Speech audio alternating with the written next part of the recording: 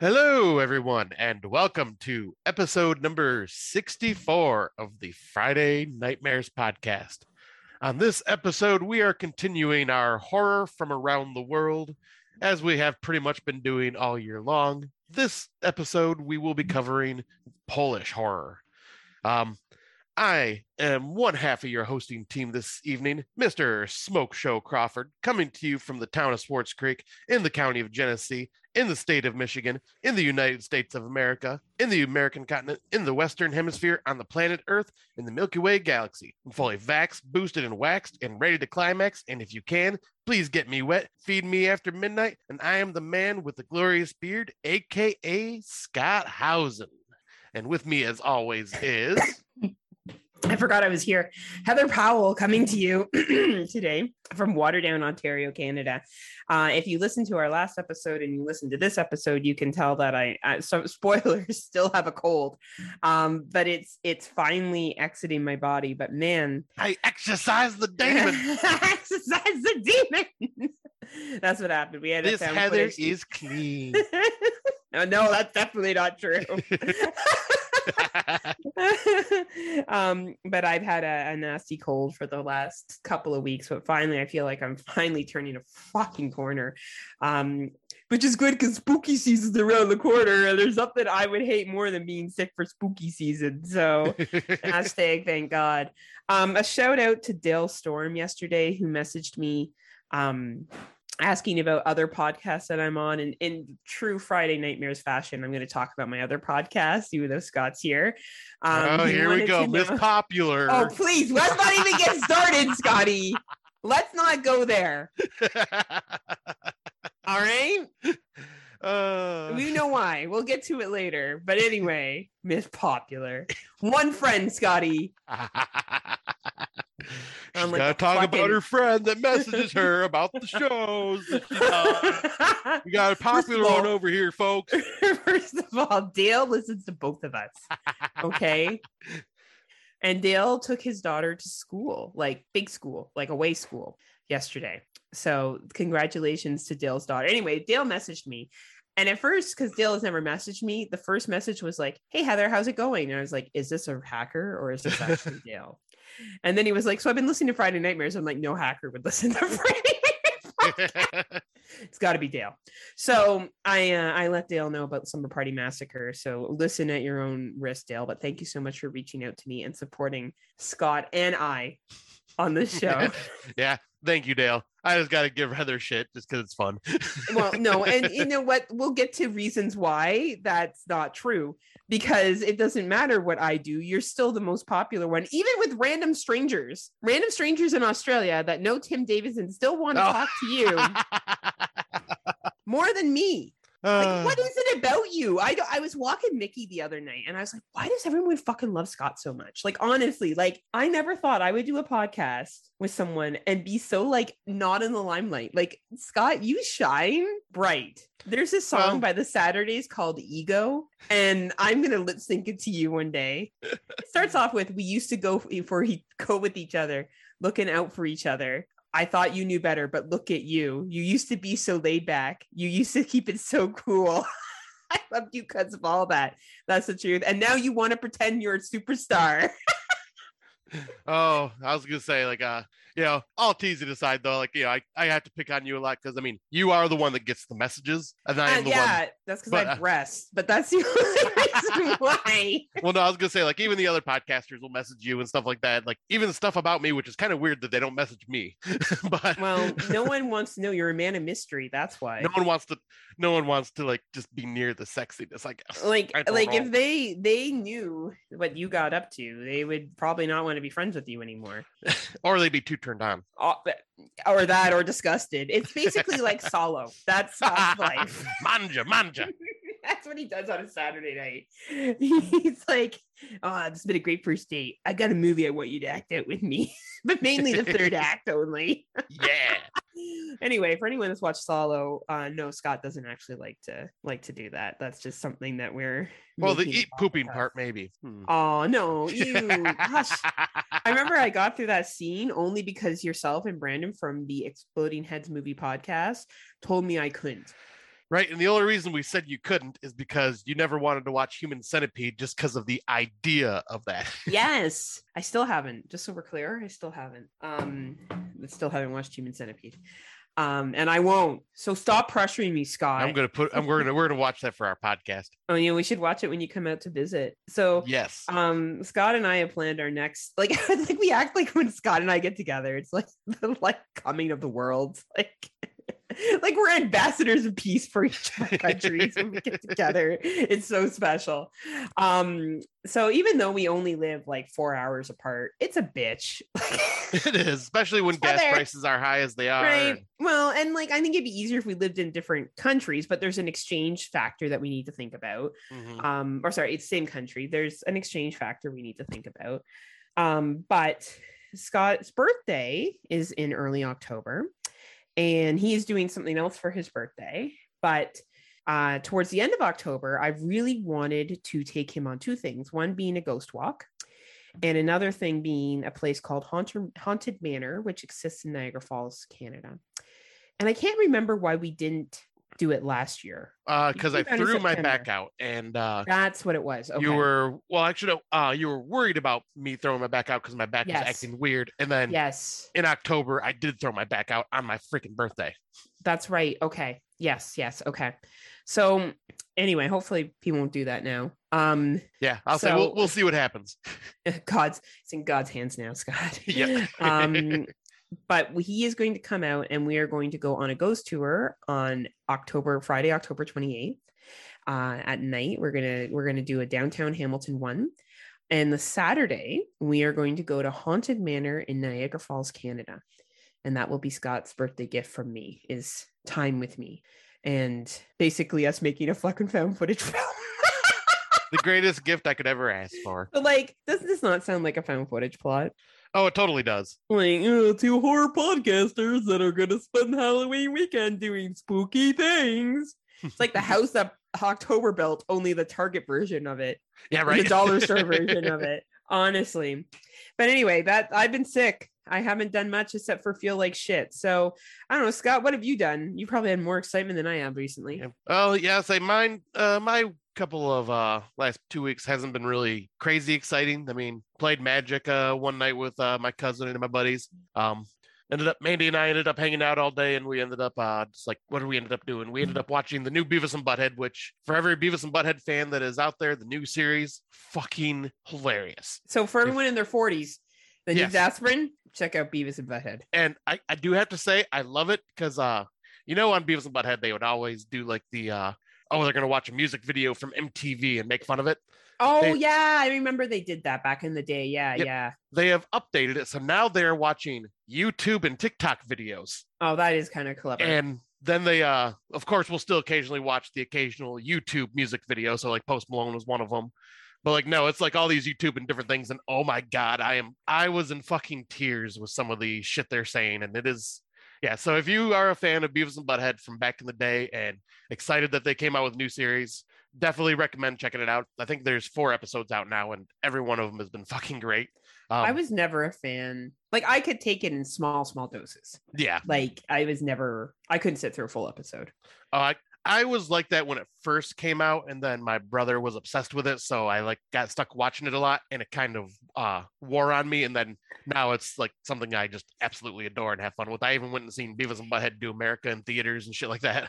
Is it because it takes you back to your youth? It takes me back to my youth, and because I'm also about where Beavis and Butthead are. Well, it's cool because, Scott, like, parents just don't fucking get it. And we're going to talk about that in our What's New section. But sometimes you just got to fucking break stuff, Yeah. What I'm saying? But yeah, other than that, I think I ended up taking my cousin all the way out, like 2 hours away to drop off his him in car. The field. Yeah. Had to put him out of his misery. You're like, that was cousin, I'll do it. That was a freaking nightmare drive because I had to meet up with him at work, and he was like, "Yeah, I'll be out by 7-ish. So just chill in the parking lot for a few minutes, and we can head out from there." I'm like, "Okay." I get there around 7-ish. He goes, "All right, just waiting for these guys to finish up." And next thing you know, his boss tells him he's got to stay till 8:30. So I had to sit in that parking lot for like an hour and 20. He felt awful. But then we finally left. I followed him. had to go through Detroit in the middle of the night. I'm going, okay, it shouldn't be too bad. It's the middle of the night. That's the safest time to go through Detroit.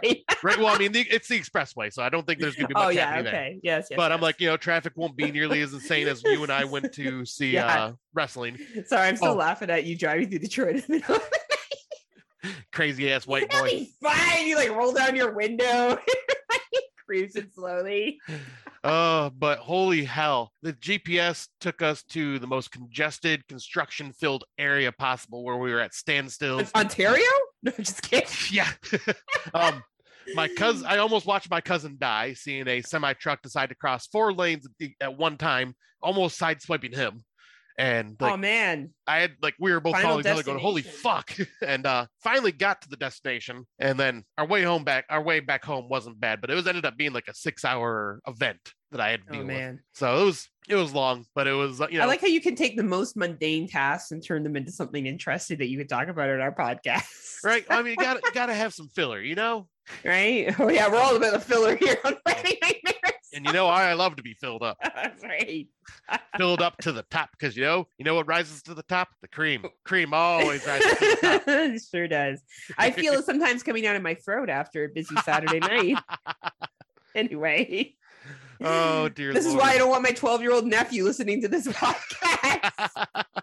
Auntie Heather, what did you mean by cream coming out of your throat? Oh, I'm just talking about. Talking about an old '80s wrestler. Right. Don't worry about it.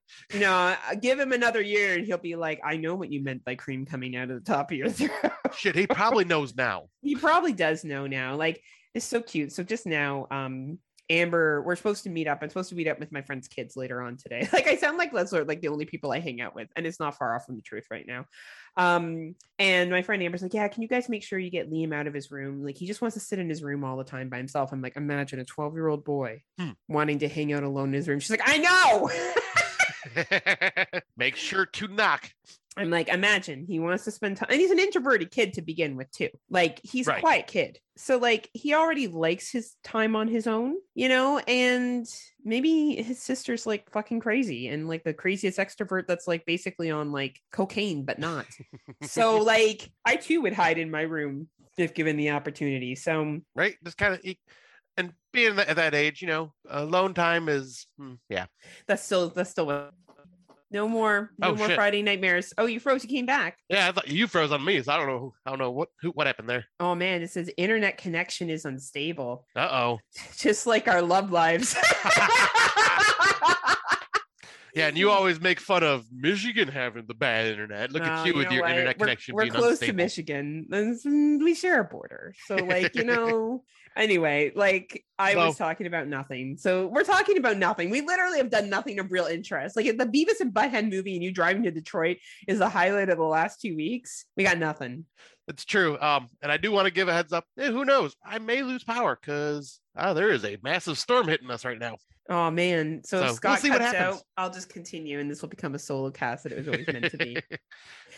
That's what it was truly meant to be. It was truly just meant to be Friday or Nightmares. Yes.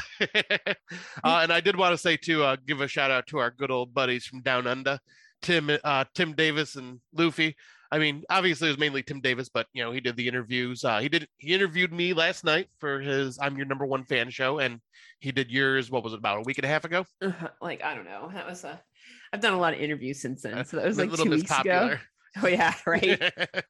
But that was a lot of fun. Like, because I love it when I can go to a podcast and not really have to prepare for anything. Just go in and just talk about yourself. Yeah, I was like, I even told Tim, I'm going, my inflated ego really appreciates this, Tim. You know what's funny? Scott does not have the ego of this group. It's me.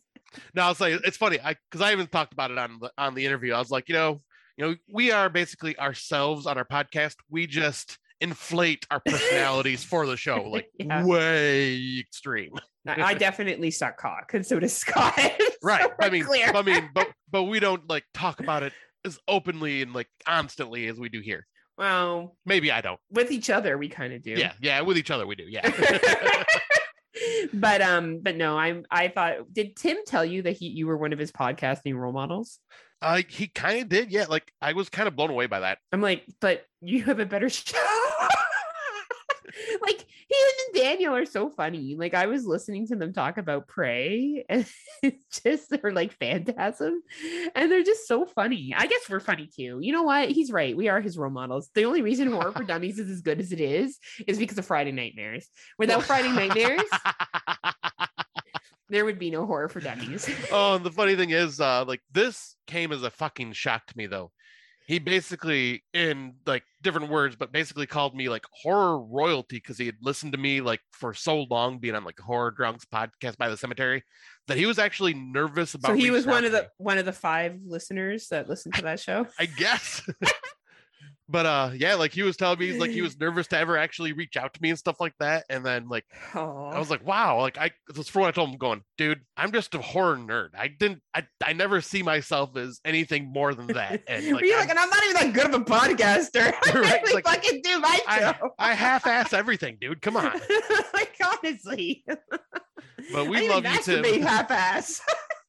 Right? I mean, I'm done in like 2 seconds because I just don't want to deal with it. Too much work. But you have been around, all joking aside, Scott, because I talked about you on my interview, so you better have talked about me. I did. And I talked about how like you had years of experience podcasting before you and I had started podcasting together. Like you had been part of 2 shows. Now this one is the one that you and I control the most out of all the shows we've been on, or you've been on, or I've been on.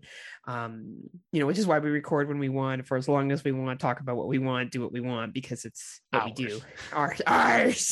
But I you have been around a long time. I get why Tim would be nervous.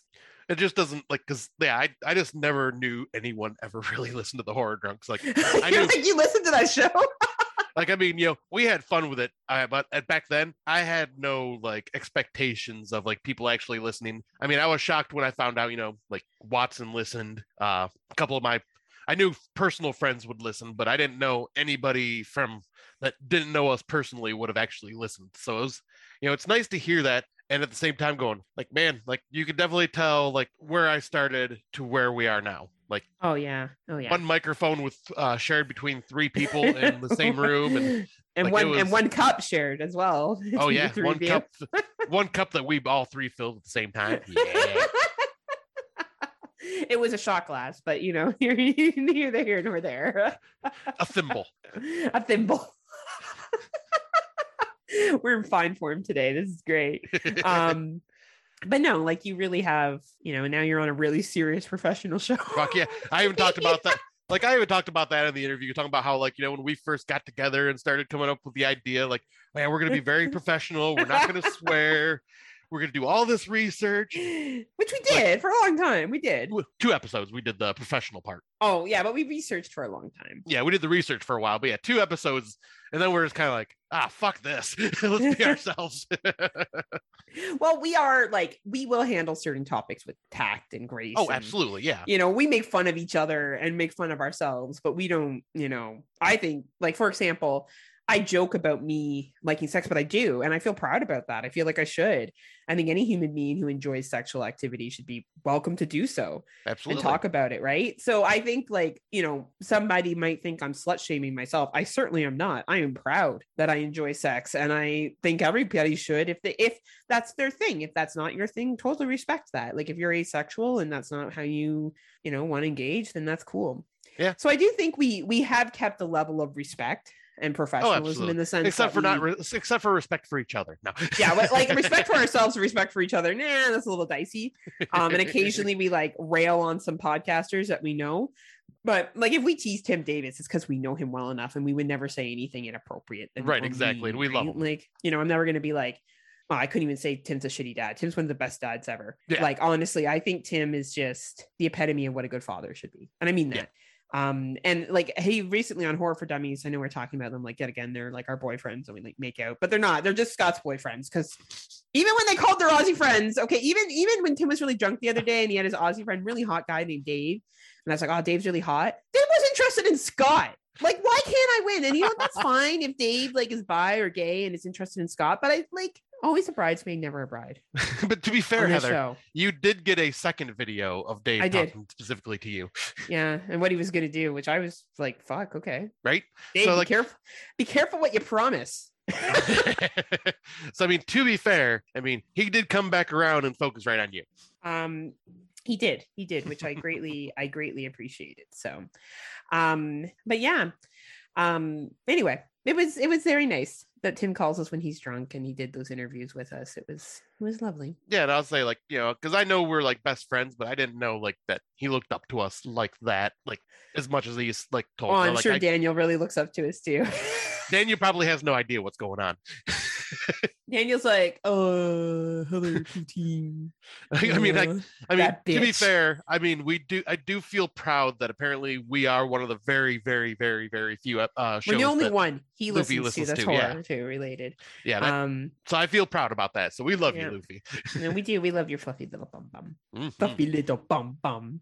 Anyway, we'll get into our 2022 watches because Scott's like, he's been watching them like a maniac. Yeah. Someone gave me shit and I came back with a motherfucking vengeance. That's for sure.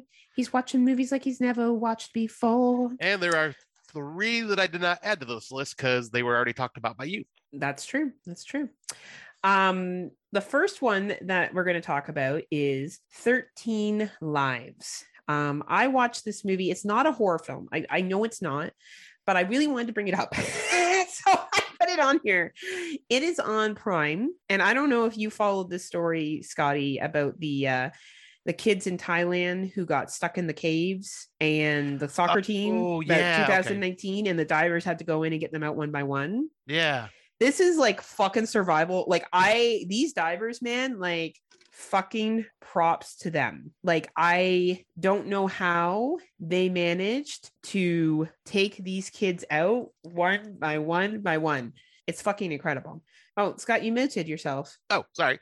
That's okay. I thought you were still going, but I was going to ask you a question though. Is this a documentary or is this like a movie based on that? So it's a movie based on it, but I read the actual story and it's pretty accurate. Okay. So like it was Ron Howard that did it. The movie directed it. It's a 2.5 hour film. And probably what takes the most amount of time is you see the work that went into planning to get these kids out. Gotcha. And to give you an idea what they had to do, they had to sedate them for I think it was a 6-hour dive through these caves. Holy shit. Like it wasn't like a little, around the corner, around the bend. Like we're talking, and these kids survived 10 days without food. Wow. With just the cave water to drink, and none of them got sick. Wow. Like it is incredible, this story. Someone does die, and they do stay to the story of how a diver unfortunately doesn't make it out.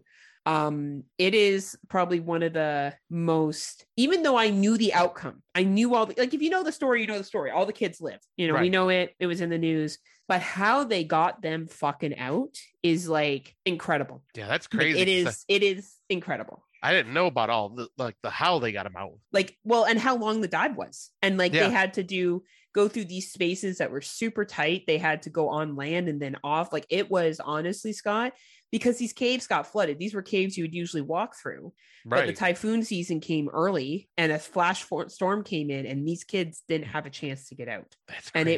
And it was honestly the most interesting film. I know it's not horror, but I included it on here because this is a fucking must watch. It's real life horror. Yeah. And it's survival film and it's, a happy enough ending, but holy fuck, these divers deserve fucking, like, these were volunteers. The guys that got them out were volunteers from America. There was the 2 guys that led from British, a guy from Canada, and I think a guy from Australia. Wow, and that's crazy. Those weren't their jobs. Right. Like, well, the one guy was a doctor, which is why he was able to sedate them. Honestly, Scott, watch this movie. I was gonna say, you've sold me on this. Like it is the most, I have never been so emotionally invested in a film. I know it's not horror, everyone, but real life horror, this actually fucking happened, and it's pretty fucking accurate to the real story. That's cool. Like, okay, yeah, I did, because I had never even heard of this. Yeah, I followed the story like crazy back in 2019. Because I was really concerned about them getting these kids out. I followed what happened to them, how they were going to get them out. I didn't realize, I was like, man, how are they swimming that long? Like that long to get out. And then I realized how they got them out. And it's nothing short of fucking incredible. Yeah, it's like, because I knew about like the story itself, but I had no idea like about this movie. Oh, dude, it is. So yeah, I'm gonna check this out for sure. Well acted. Like Colin Farrell and Viggo Mortensen played the 2 British divers. Oh, nice. And like it's And it's not really all about them. Like, it's about the plan to get them Right. these kids out, right? Like, it's not like, and it's not overdrawn. Like, maybe conversations are dramatized but what they had to do is not fucking dramatized. Like, Right. That's what happened. Nice. Okay. So yeah, I'll definitely have to watch this. Watch it. Yeah, watch it. It's worth it. And speaking of Viggo and it's Mortensen, available on Prime, just so we're clear. It's Okay, available perfect. on the Prime. And yeah, and speaking of Viggo Mortensen, I'll jump into my next movie, which is the brand new David Cronenberg. He's finally freaking back in horror, Crimes of the Future. So this is more like typical style Cronenberg, where it's very, I guess you would call it almost like cyberpunkish, sci-fi-ish, mixed with like lots of like body horror and like weird sexual fantasy stuff. But it's basically, this world is a world in the future where people do not get diseases anymore. They do not get infections. They do not feel pain. Like, they can live a lot, people live a lot longer and can do a lot of stuff because they do not feel pain. The pain receptors are like just no more. They've like evolved. Basically, everybody has evolved as humans, and they've like found ways to their bodies to protect themselves. So in this world, surgeries are now done just openly. Like, you'd be walking the street and you could see somebody on like sitting on a stool, like just outside in the middle of the street, just being cut open by somebody and like doing surgery, because there's no worry about getting infection from things from the outside world. So you can just cut yourself open and people can mess with you right on the back alleys, right in dingy streets.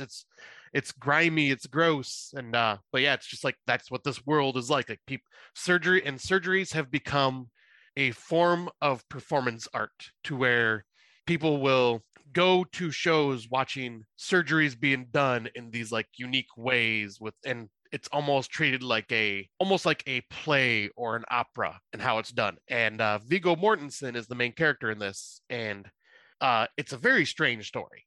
Obviously, it's Cronenberg. It always is. But Viggo Mortensen is in this, and he's one of those evolved humans that he unfortunately has the side effects from whatever, that he grows extra organs constantly. Like to the point where he has to have surgeries all the time because he's got to get these organs removed, because there's just no space in there for his regular organs, because they just keep reproducing and remaking more and more and more.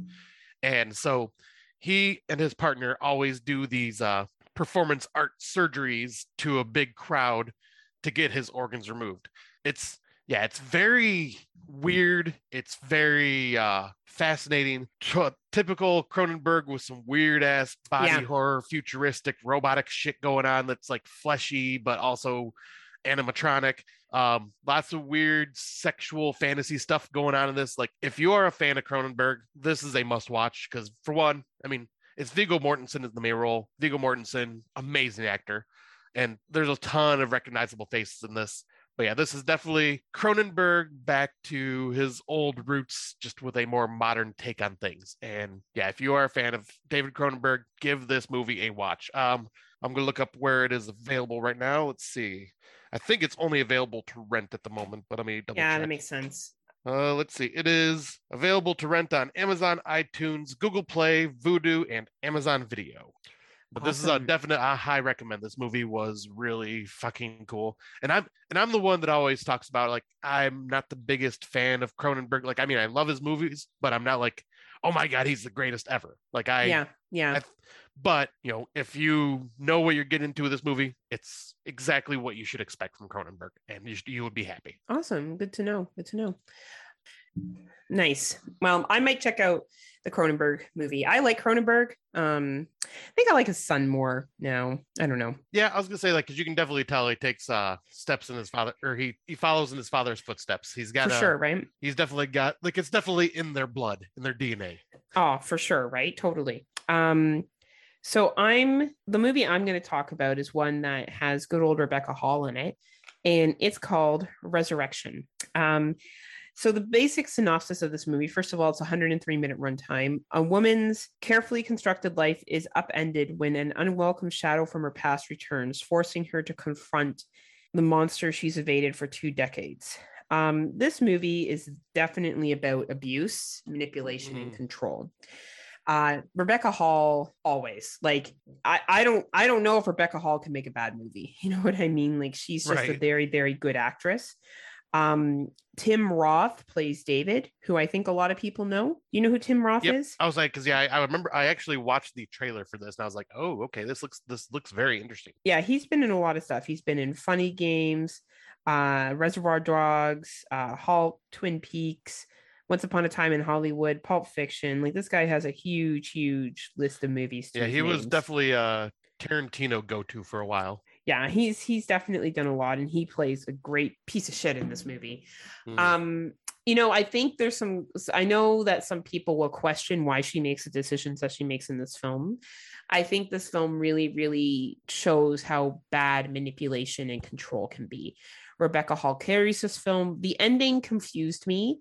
I've actually asked Brandon to watch it, or maybe if you get a chance to watch it too, Scotty, and maybe you can explain the ending to me because I didn't quite get it.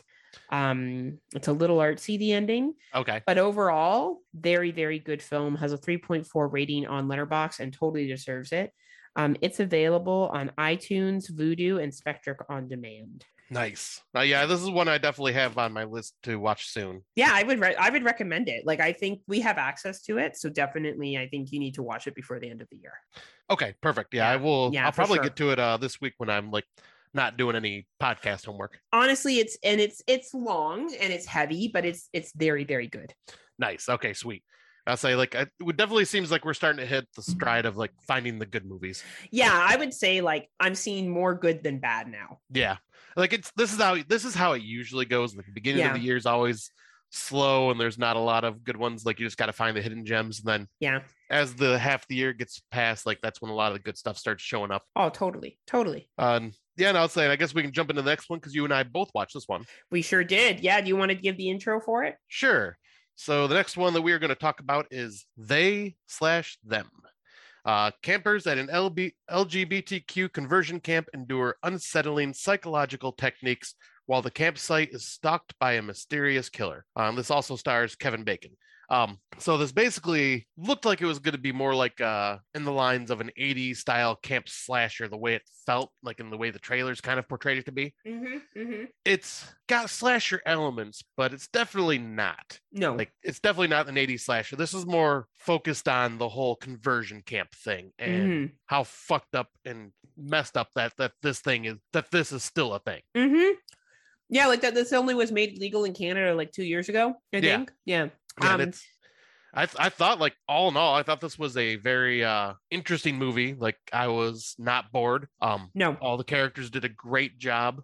Like and this the has a kills were decent. 1.7 rating on Letterboxd. I'm sorry to cut you off, Scott. Okay. That really fucking pisses me off. This movie is not a 1.7. No. Like it's not. Just because it wasn't slasher enough for you, or if I swear to God, if someone uses this term woke, I'm gonna fucking lose my mind. Because you know what woke means to me? That you're aware of the fucking social, economic, and cultural issues that exist in this fucking society, and you're not a dum-dum. Yeah. And that you understand what privilege means, and you're not insecure about it. Anyone who uses woke, I actually have lack of respect for. Oh, absolutely. I actually honestly think you're stupid. So, and I'm sorry if that offends you, but no, I'm not, because you're dumb. If you use woke and you walk around and use that, like, this movie is about shit that actually happens. Yeah. And conversion therapy is horse shit. All right. It's complete fucking horse shit, and it borderlines or is abuse. So, 100% abuse. Like, you know, like it's not the best slasher. If you're giving it 1.7 because you were like, oh, I thought this would be a really good slasher, I get that. It's not a good slasher.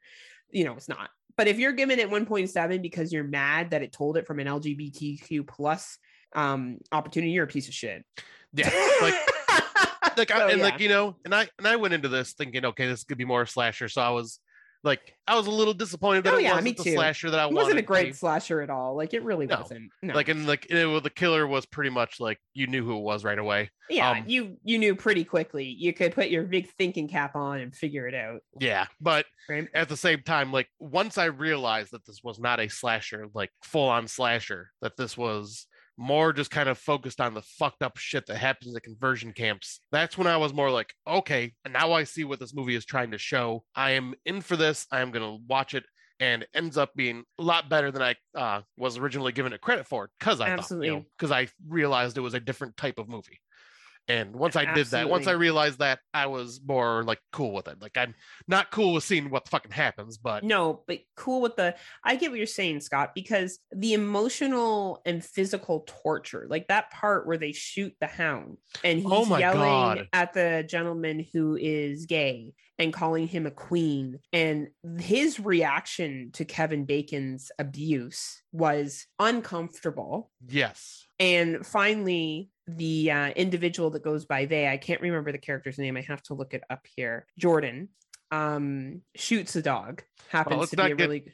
I mean, let's not get too far into spoilers. Yeah, well, I don't know. I feel like a lot of people won't watch this movie anyway, but you're probably right. Anyway, I told a part there. Sorry, guys. There's a spoiler that I talked about with a dog, but that scene is, the acting in that scene is really good. The way that they portray how those people trying to figure out the way I want to present this here. The reason why conversion camps exist is really well presented in this movie. Yes. And I think that it's a shame that Kevin Bacon produced this movie. He was the executive producer. Really? Yeah. I did not realize that. And I wished he had just gone for more of a artistic flair to this. I think trying to masquerade it as a slasher and a poorly done slasher was the mistake. Yes. In this film. This is a good movie. It is not a 1.7 film, but it is not a good slasher. Right. So that's where I would stand on it. Yeah, I was saying because of that, I gave it, I think it was like a 3 out of 5 or a 3.5 out of 5. Like it's still a good movie, but like because of what it was trying to portray itself as, I couldn't give it a higher score. Yeah, like I would definitely say to people, this isn't the strongest horror movie in the world. No. It's more of I don't even know what to put it in the camp of. I feel like it's a real life, almost retelling story of what happens in conversion therapy, the trauma that it can cause, and there's a little bit of stabby put into it. Yeah, pretty much, yeah. In it, and there's some none of the kill scenes even stood out to me. No. And some of the other scenes did that upset me more, and unfortunately gave a spoiler away. But that is scene among with others upset me more than the killing scenes did. Right. And I think what stood out for me is like you were saying, like the other scenes that are not the slasher stuff and the acting. Yes, the acting is very good. Because holy shit, I hated Kevin Bacon's character. Oh yeah, Kevin Bacon was an asshole. But the kids reacted perfectly to him too. Oh yeah, absolutely. Like all the kids that had lead roles were quite good. Yeah. Like So it's just a shame that they packaged this as a slasher, because I think that's a poor rating. Because this is not a bad film, but I would say to people, especially people in the LGBTQ thank you plus community, this movie may be very hard for you to watch. Yeah. I, as a heterosexual person, have no idea what this would be like, and I would just give a trigger warning because I think that it's very upsetting. I was upset with some of the things that happened and some of the words that were used and the way people were treated. I can't imagine how I would feel if I was gay, bi, asexual, transgendered. Though there's a really interesting line that one of the transgendered individuals says at the end, which made me laugh. Not laughing like yeah, you probably have put up with more shit than this. It's true, right? Like there's just, you know what I mean? But it's available, I think, on Netflix. Is it Netflix? Nope. I'm not sure where it is for Canada, but I'm looking that up right now. For me, it's for the US. It's Peacock Premium. It's Peacock Premium. Yeah, it's all it is here too. So that's why I watched it through other means necessary. Yeah. But yeah, if for some reason though, you're gonna slap woke on this and anything that makes you think outside of your little bubble and upsets you, then don't watch this movie, because you're just gonna call it woke and it's not woke. Like that term doesn't even really exist. It's just people's insecurity about things being brought to the surface that they don't want to face. Right.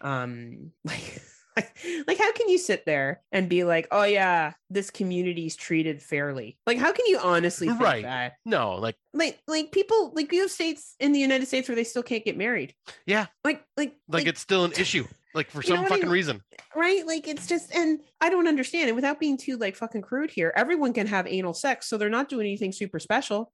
Everyone Right. can have oral sex. Like there's nothing overly and because they can't, if two people that have the same sex engage in sexual intercourse, they can't make a child. That makes it blasphemy. I don't understand. Lots of people who are straight don't have kids. It's because we still live in a freaking bullshit world in our country where religion is used as a basis for rules for how to live.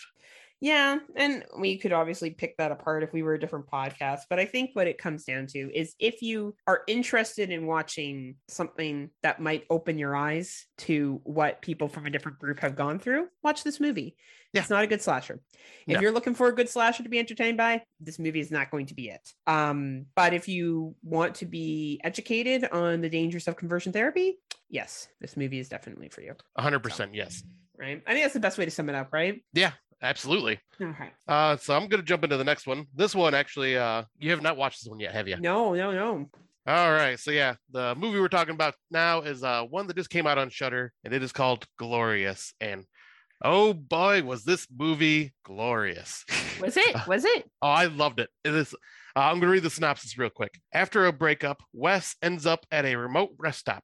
He finds himself locked inside the bathroom with a mysterious figure speaking from an adjacent stall. Soon, Wes realizes he is involved in a situation more terrible than he ever could imagine. I can never, I'm going to pull up his name, but he plays Jason Stackhouse in the True Blood series, and it's Ryan Quanten. And it also stars J.K. Simmons as the voice in the stall next to him. And the reason it's called Glorious, and I kind of find it funny, is because there is a glory hole in the stall. Oh, nice. And this movie is very I want you to watch it because I think you'll enjoy it. You probably won't enjoy it nearly as much as me because it is very Lovecraftian in a way. Oh, fuck my life. But it is so well done, and the performances between Ryan and J.K. Simmons are incredible. Nice. And it's got some very good gory moments. It's got some little bit of comedy to it, and it has a twist reveal towards the end that I'm going, oh shit, okay. This is, basically a movie with two leads and not really many other people around. It is basically a movie that those two carry. And it's incredible because, Ryan is, his character, Wes, is basically just talking to a disembodied voice. You don't even see J.K. Simmons' character. Like, you just hear the voice. So it's basically just Ryan Quanten doing this movie by himself, talking to a disembodied voice. And it's so well done. Like, it's nice. Very it's definitely got the whole new age purple and pink gel lighting going on and stuff like that. I love it. And it's just a really well done movie. And holy shit, I had so much fun with this. It is so weird. It's pretty fucked up. And at the same time, there is a little bit of comedy to it. And the whole relationship aspect to it of Ryan, his character Wes having the breakup and dealing with that shit like that. I'm a sucker for that shit. Yeah. But this movie, I loved it so much that it's in my top 5 right now. Awesome. Look at you, huh? Yeah, I fucking dug the hell out of this. And it's on the Shuddy? Yep, it is on the Shuddy. So definitely a high recommend. I recommended it to our good friend Liz, and she ended up watching it last night and instantly loved it as well. Well, there you go. All you need to know is Liz liked it, and that's it. Perfect, Liz. Thank you, Liz, for listening to Scott and watching movies. Appreciate you. I think I've learned her taste over the years, so I messaged her going, yeah, you'll love this. Well, she's pretty dicey taste because she is friends with you. So am I. So what does that say? That is very fair. That says we have no taste. I'm just kidding, Scott. You're the best. You're simply the best. Around. No one's gonna take Scotty down. So I'll talk about my movie, which is Infrared. Our movie. Oh, you watched it? Yes, I did. What did you think? I know, right? It's like I want to be Grave Encounters, but we're not. 100%. That's exactly what I thought. Anyway, this movie's an 88-minute runtime. It's found footage. It's also called Infrared. Infrared. Didn't I say that? No, because I interrupted you before I had a chance to say sorry. Infrared. It is 88 minutes long. In this school, the first lesson is fear, is the tagline. Family tensions between a brother and a sister with psychic powers threaten to tear apart the filming of an episode of a paranormal reality TV show. But simmering emotions may be the least of the crew's problems. This is a found footage film, and it I guess it was made for $16,000. Oh, that's wow. It was fine. Honestly, for found footage, I think this movie was an average found footage film. The acting was fine. Yeah, like I thought the chemistry between brother and sister were really good. Was really good. I thought the exorcism at the beginning was very cool. Yes. Very realistic. You know, the other paranormal stuff that randomly happens throughout it was a good setting. The school is the main thing, but there's a bunch of stuff that happens before they get to the school. Mm-hmm. I just didn't get the ending. Yeah, like because I had a feeling like during the third act with the reveal of what happens, I had a feeling that was going to happen just because of someone that shows up. That. Yeah, like but then do you think the ending was supernatural or human related? See, that's the part I was having an issue with, is because I was like, is any of this really supernatural? Because the thing that comes running at the screen at the end, like I was like, is that a ghost or is that human? Because they didn't really like. I don't know. Like it was like, is this a situation of Grave Encounters, or is this a situation of something more mortal related? Right. You know what I mean? Yeah. Like you get my point, right? Without me trying to give away okay. Like anyway, that was the downfall to me. Up to that point, I was enjoying it enough. Yeah, like I was thinking it was above average at first. Like I'm enjoying it's fine, you know, but then that kind of ending happened and I'm going, you guys should have decided what this was and ran with it, because I was left wanting more. I was left with more questions. Like, you know, man, I so badly want to talk about and give a spoiler with you on but anyway, just know to everyone watching found footage, this movie will leave you questioning at the end on what exactly happened. So, and not in a good way, like in a way of like where Grave Encounters leaves it like, this is fucked. Like, you know, the house that October built, the first one, you know, that's people doing what they're doing, right? Like, but it was like, is it in this realm or is it in another realm? And that to me was very, I don't know, it's too bad, because up to that point, and I thought the guy's reaction and the sister's reaction at the end were really good. Like I bought everybody's reaction. Yeah, like I said, like for a found footage, especially low budget, like they got some good actors in front of the camera. Yeah, like honestly, it had a lot of potential. It's kind of a shame. Like it definitely wasn't bad, but like I didn't hate my time with it. It just kind of left me wanting to know more. Yeah, I definitely think they should have done more, and it would have been nice if they did. It is available on Apple, Google, Microsoft Store, Tubi TV, and YouTube. I think watching this for free is a great idea. Yep, I was gonna say I watched it on Tubi. Yeah, like it's a great free watch, and to be honest with you, it's a found footage. Besides, like the ending, I enjoyed it. Otherwise, like I just didn't get what they were going with. Right, exactly. It's the same here. Like it's definitely one that I'd say, worth watching if you're if you're like us, just trying to watch all the new stuff. Like it's not one that I hated. Like no, I think it had really good potential, to be honest with you. I just don't get the route they went with it, but yeah, it's available. I would say watch for free on Tubi if found footage is really your thing. Right, exactly. Right.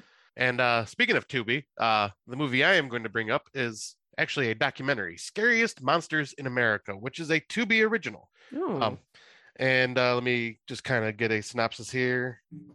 This one is, in each U.S. state, stories of monsters living amongst us have been used to scare children and warn sinners away from misbehavior.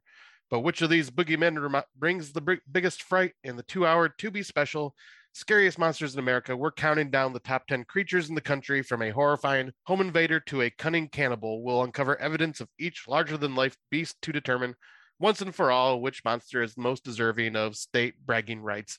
It's basically like one of those, like, here are these mythological or cryptids from different states, and it's like one of those, it almost reminded me of like something I would catch on like basic cable, like, oh, we're gonna count down the top 10 scariest of these movies, like, has that one of those kind of feel voice to it. Yeah, I get that. And it was pretty interesting because they talk about like the Jersey Devil, the Wendigo, the Scott Crawford. The Scott Crawford, the smoke show. Right. They talk about Bigfoot, and like they talk about, there was a Scott Crawford. They're like, if you listen closely in the night, you can hear the slapping ever so slightly in the wind.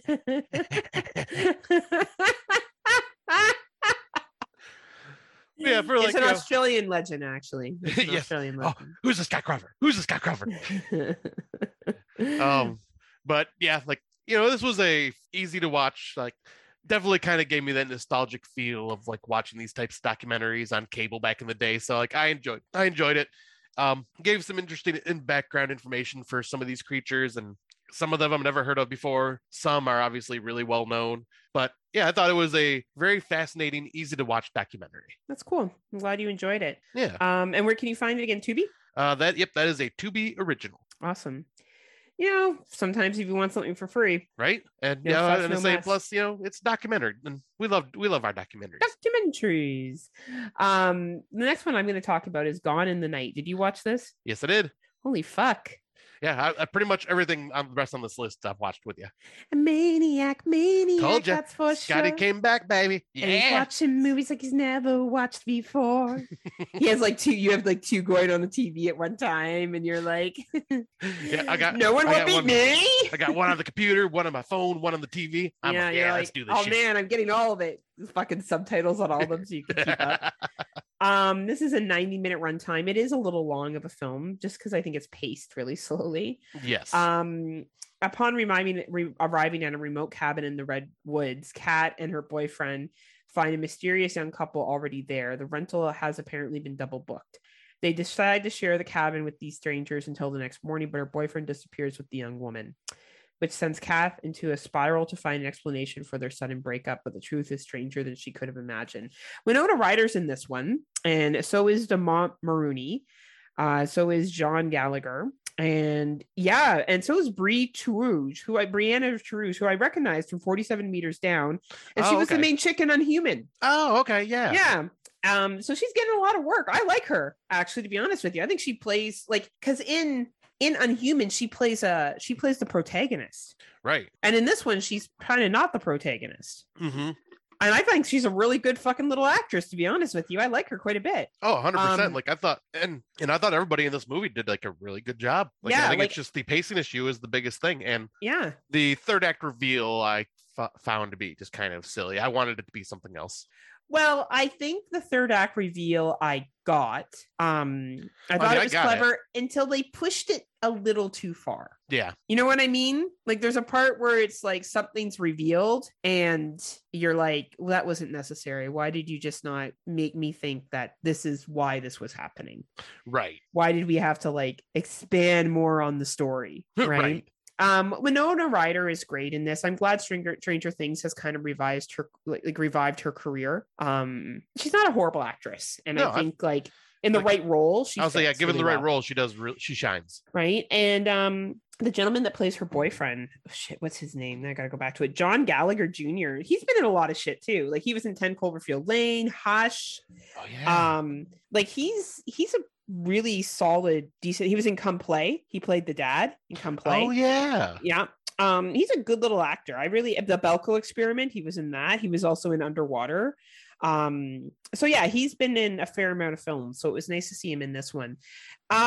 This is definitely a slow burn, well acted, worth it, but buckle up for a slow ride, and not the biggest payoff in the world. This is very much more about, like, I would say, relationship horror, multiple different relationships. Yeah, I was gonna say, like, because like we were saying, like the pacing's a bit of an issue, but like I think, and for me, the third act just didn't work. Yeah, I think for me, the first two acts and like the mystery behind what the fuck happened had me more invested than when the reveal happened.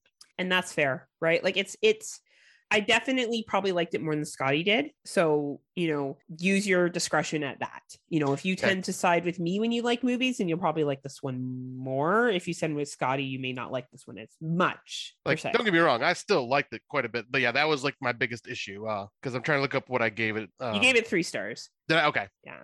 Which is probably a lot that has to do with the acting. Yeah, like the acting, and like I say, like I was totally invested with the whole mystery behind what was going on. I really wanted to figure out what happened to her boyfriend and shit. Yeah, and like that little Brianna chick, man, like she's a good little actress. I look forward to seeing her in more shit. Oh, absolutely. I really liked her a lot, actually. She stood out to me with some of the stuff she did in that film that was so kind of like mean. Yeah. She was really, and like to see her in Unhuman earlier this year where she plays such a like do the right thing, and like I really have props for that. When she is somebody I could put up for protagonist of the year and antagonist of the year. Yeah, that's true. And that's rare that I see a character that plays both of those fairly decently well. Right. Yeah. Because I didn't recognize her at first, but yeah, once you mentioned it, that's impressive. Right. So good little actress. I hope to see her more. And she seems to be doing good in the horror genre. She was also in the second 47 Meters Down. Yeah, that's awesome. So I had fun with that movie. Yeah, so she's obviously not bad. She obviously has some acting chops to her. So we'll see what else she comes out with. So this is available on iTunes, Google Play, Microsoft Store, and YouTube for rental. And then we have the final one, and I'll let Scotty bring that in because I watched it only because he told me it wasn't that bad, and he was right once I got past the first. Yeah, so you just had to get past that first story. Yes. So the movie we are talking about is another Shudder exclusive, directed by Spider-One, who is Rob Zombie's younger brother. He is also known as the lead singer of Power Man 5000.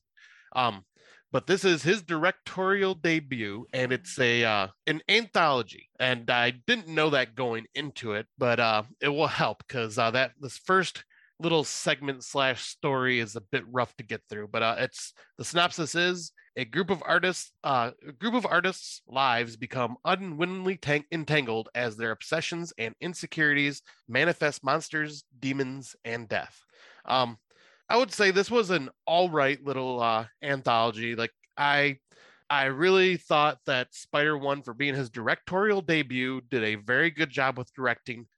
He got what he wanted out of the characters' performances. There's a lot of really cool special effects to it. All I feel was like some stories, obviously, like always, hit or miss in anthologies. That just happens. But the thing I feel was missing was each story just did not feel fleshed out enough. Like it just felt like they just needed a little more time to simmer, if you know what I mean. Yeah, totally. So I didn't know Scout Taylor Compton was in this. Yes. She was in the story, the date, right? Yep. Oh man. It came up as that was her. And her name on the screen was Scout Compton instead of Scout Taylor Compton. Yeah, I didn't recognize her at all, to be honest with you. I'm glad Scott encouraged me to go through this because the first scene, I was like, oh my God, if this is 70 minutes of this, there's no way I'm going to be able to fucking handle this movie. Now, that being said, the main actor that's in that scene is not a bad actor. No. He's actually a very well-known, good actor. Yes. He was just annoying me in the role that he was in. So because that's the type of annoying character he was supposed to be. Right, exactly. I thought it was Rob Zombie who was in this, but it's not who plays the Whistler. I thought it was Rob Zombie for a second. I couldn't get a clear look at him because I was watching it on my phone. It's not Rob Zombie. No. Thought it was not Rob Zombie. Which I was kind of pissed off. I'm like, Rob Zombie couldn't even be in his fucking brother's film. Right. Like he couldn't do a cameo. He couldn't do that. Huh, I mean, Rob Zombie is touring and also just finished, filming The Munsters. So I mean, I understand. He's a busy man. But this is his brother. Right. I mean, he couldn't share a day of filming and show up and play. Right. Well, the thing that I'm questioning is I have not seen Rob Zombie even promote this movie, which kind of makes me go, dude, this is your little brother's directorial debut. Promote the shit out of this. Maybe it's because it's better than his films. I don't know. Right? Honestly, I thought this was really well directed. Yeah, like the directing, amazing. And the writing was good. And I got how it was about allegory with the artists coming together. I honestly thought it was a clever little anthology. I think people will be lukewarm on it, but I don't think it was bad. Yeah. I think that it was clever enough for what it was. Some of the stories were stronger than others. The one with Scout Taylor Compton, I thought was kind of weak. Oh, see, I actually like that one. Did you? Okay. Mm-hmm. I enjoyed the one with the rock band and how it all kind of comes in full circle. Yes. That one I feel was the most fleshed out of all the stories. Yeah, it's the longest. Yeah. Too. And I thought that it did a good job of intertwining everyone artistry together. This is a really great average, film, and there was no Cheryl Moon in it unnecessarily. Yeah, Sherry Moon. Yeah, right. Sherry Moon. And there was no unnecessary fucking trailer trash talk. So yeah, Spider-One, keep it up, dude. I'd like to see what else you got coming. Yeah, I'm hoping this wasn't just like a one and done passion project. I'm hoping he does more because that for a directorial debut, I am very impressed. Like, especially because it's not easy to direct an anthology to make each story feel different.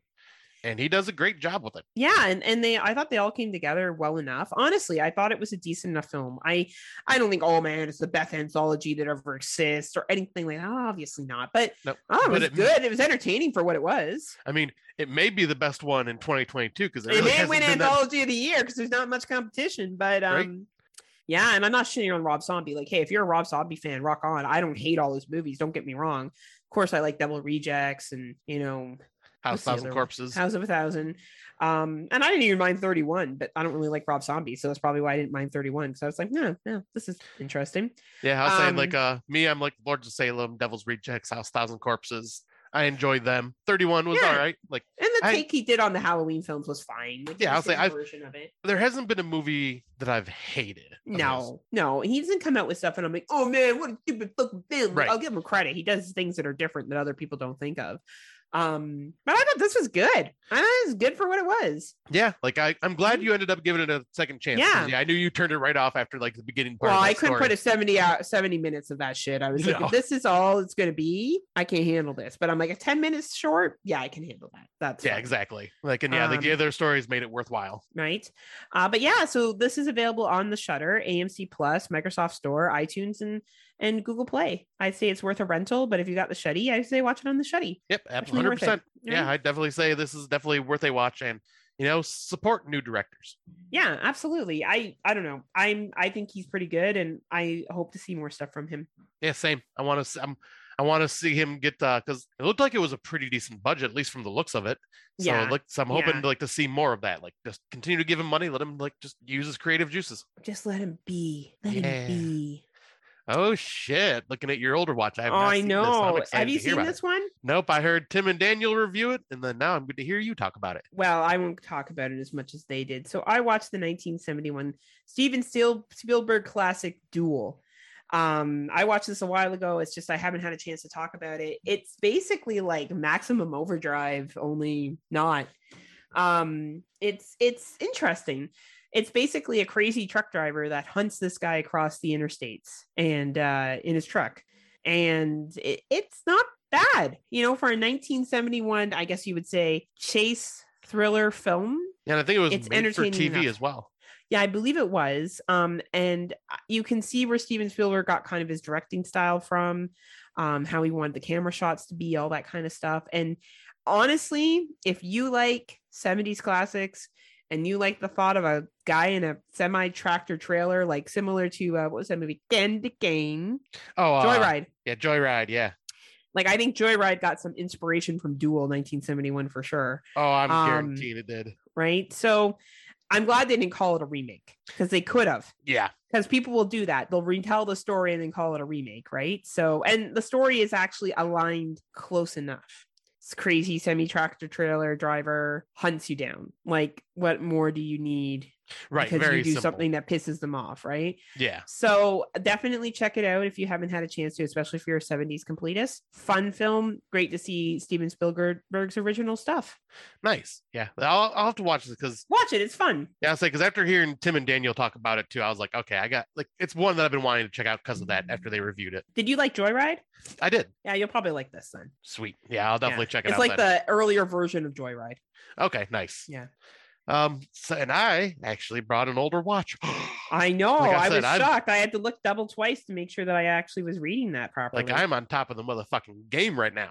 Honestly. But actually, I technically watched 3.5 older movies that all kind of tie into this because I'm still kind of going through it. But since this is a first time watch, this is the one that I brought. But because of our good old friends Horror for Dummies, I know we've been blowing them a lot today. And my lips are getting chapped, but Tim, oh man, I'm still going for you, baby. Right. Just wanted to they started covering the Phantasm because one of their patrons picked Phantasm, and they decided they're gonna do the entire franchise because Tim's never seen any of the sequels and Luffy's never seen any of them. I've always loved Phantasm, as you could, if you remember from our top 70s episode we did, Phantasm was right up there on the list for me. I love that movie. It's so weird and alien, and fucking Angus Scrimm as the tall man is just awesome. So I realized when they talked about this, I was like, I kind of want to watch the franchise because I've seen 1, 2, and 5, but it's been a long time since I've seen 2, and I've only seen 5 once when it first came out. So I went through and watched part 1, watched part 2 again. Yep, still absolutely love both of them. They're a lot of fun. And I decided part 3 I have not seen, so I need to watch that. And part 3 is Phantasm 3, Lord of the Dead, released 1994, directed by Don Coscarelli. And I love the tagline. If you don't get it this time, he'll have to drill it into your head. Wah, wah, wah. But this one is the tall man, that imposing menace from Morningside Mortuary, is back and once again haunting the thoughts of the now adult Mike and his friend, ex-ice cream vendor Reggie. The two continue their hunt for the mysterious figure and in his path of destruction encounter a variety of dangerous situations, friends, and enemies. So this one is basically almost like the tall man is basically just wiped out towns. And like it's almost like survival apocalyptic world now, where they're kind of just going through and like meeting people that are like assholes and meeting people that are friends, and it's definitely a little more tongue-in-cheek, definitely has a little more comedy to it, but I found this to be just as fun. It's not as good as part 2, but I still really enjoyed it, and it added a little more depth and story to the tall man, giving you a little more backstory to him. And I definitely, if you like Phantasm 1 and 2, definitely recommend continuing watching this. I'm halfway through part 4, and I'm loving that one. And that one gives a lot more in-depth detail of the tall man's history. Nice. So I'm very curious to finish that one off and then rewatch part 5 just to refresh myself and finish off the franchise. But man, it's such a weird, silly franchise, but holy shit, do I have fun with it. Phantasm's such a weird movie in the begin with, right? Like, oh, it is. And I gotta say, I respect Tim and Danielle for coming out and Tim saying that he finds it boring. Like, I think a lot of people are afraid to say that classic films are boring because they're worried people are going to get upset. I do think Phantasm, we should watch that, Scotty, Halloween. I haven't watched it in a long time. And when you come up here and we carve pumpkins, we should put on Phantasm. Because it has been a very long time, and I feel like I don't really know if I like it or I said I liked it to just impress people. Yeah, I was gonna say, because it's very weird. It is a lot is film. Not explained. And I can see where Tim, especially back then, thought it was boring, and how he kind of thinks it's boring, a little boring now, but he likes it a little more. But for me, I never found it boring. I felt the pace was good. It just has some very cheesy effects, and just leaves you kind of scratching your head, like what's going on? What happened? Well, and boring to each person, right? Like it's so subjective, and it definitely is. And I think sometimes when people don't want to say something's a classic, like when Tim and I interviewed, he's like, "I'm going to say it. I think The Shining is boring."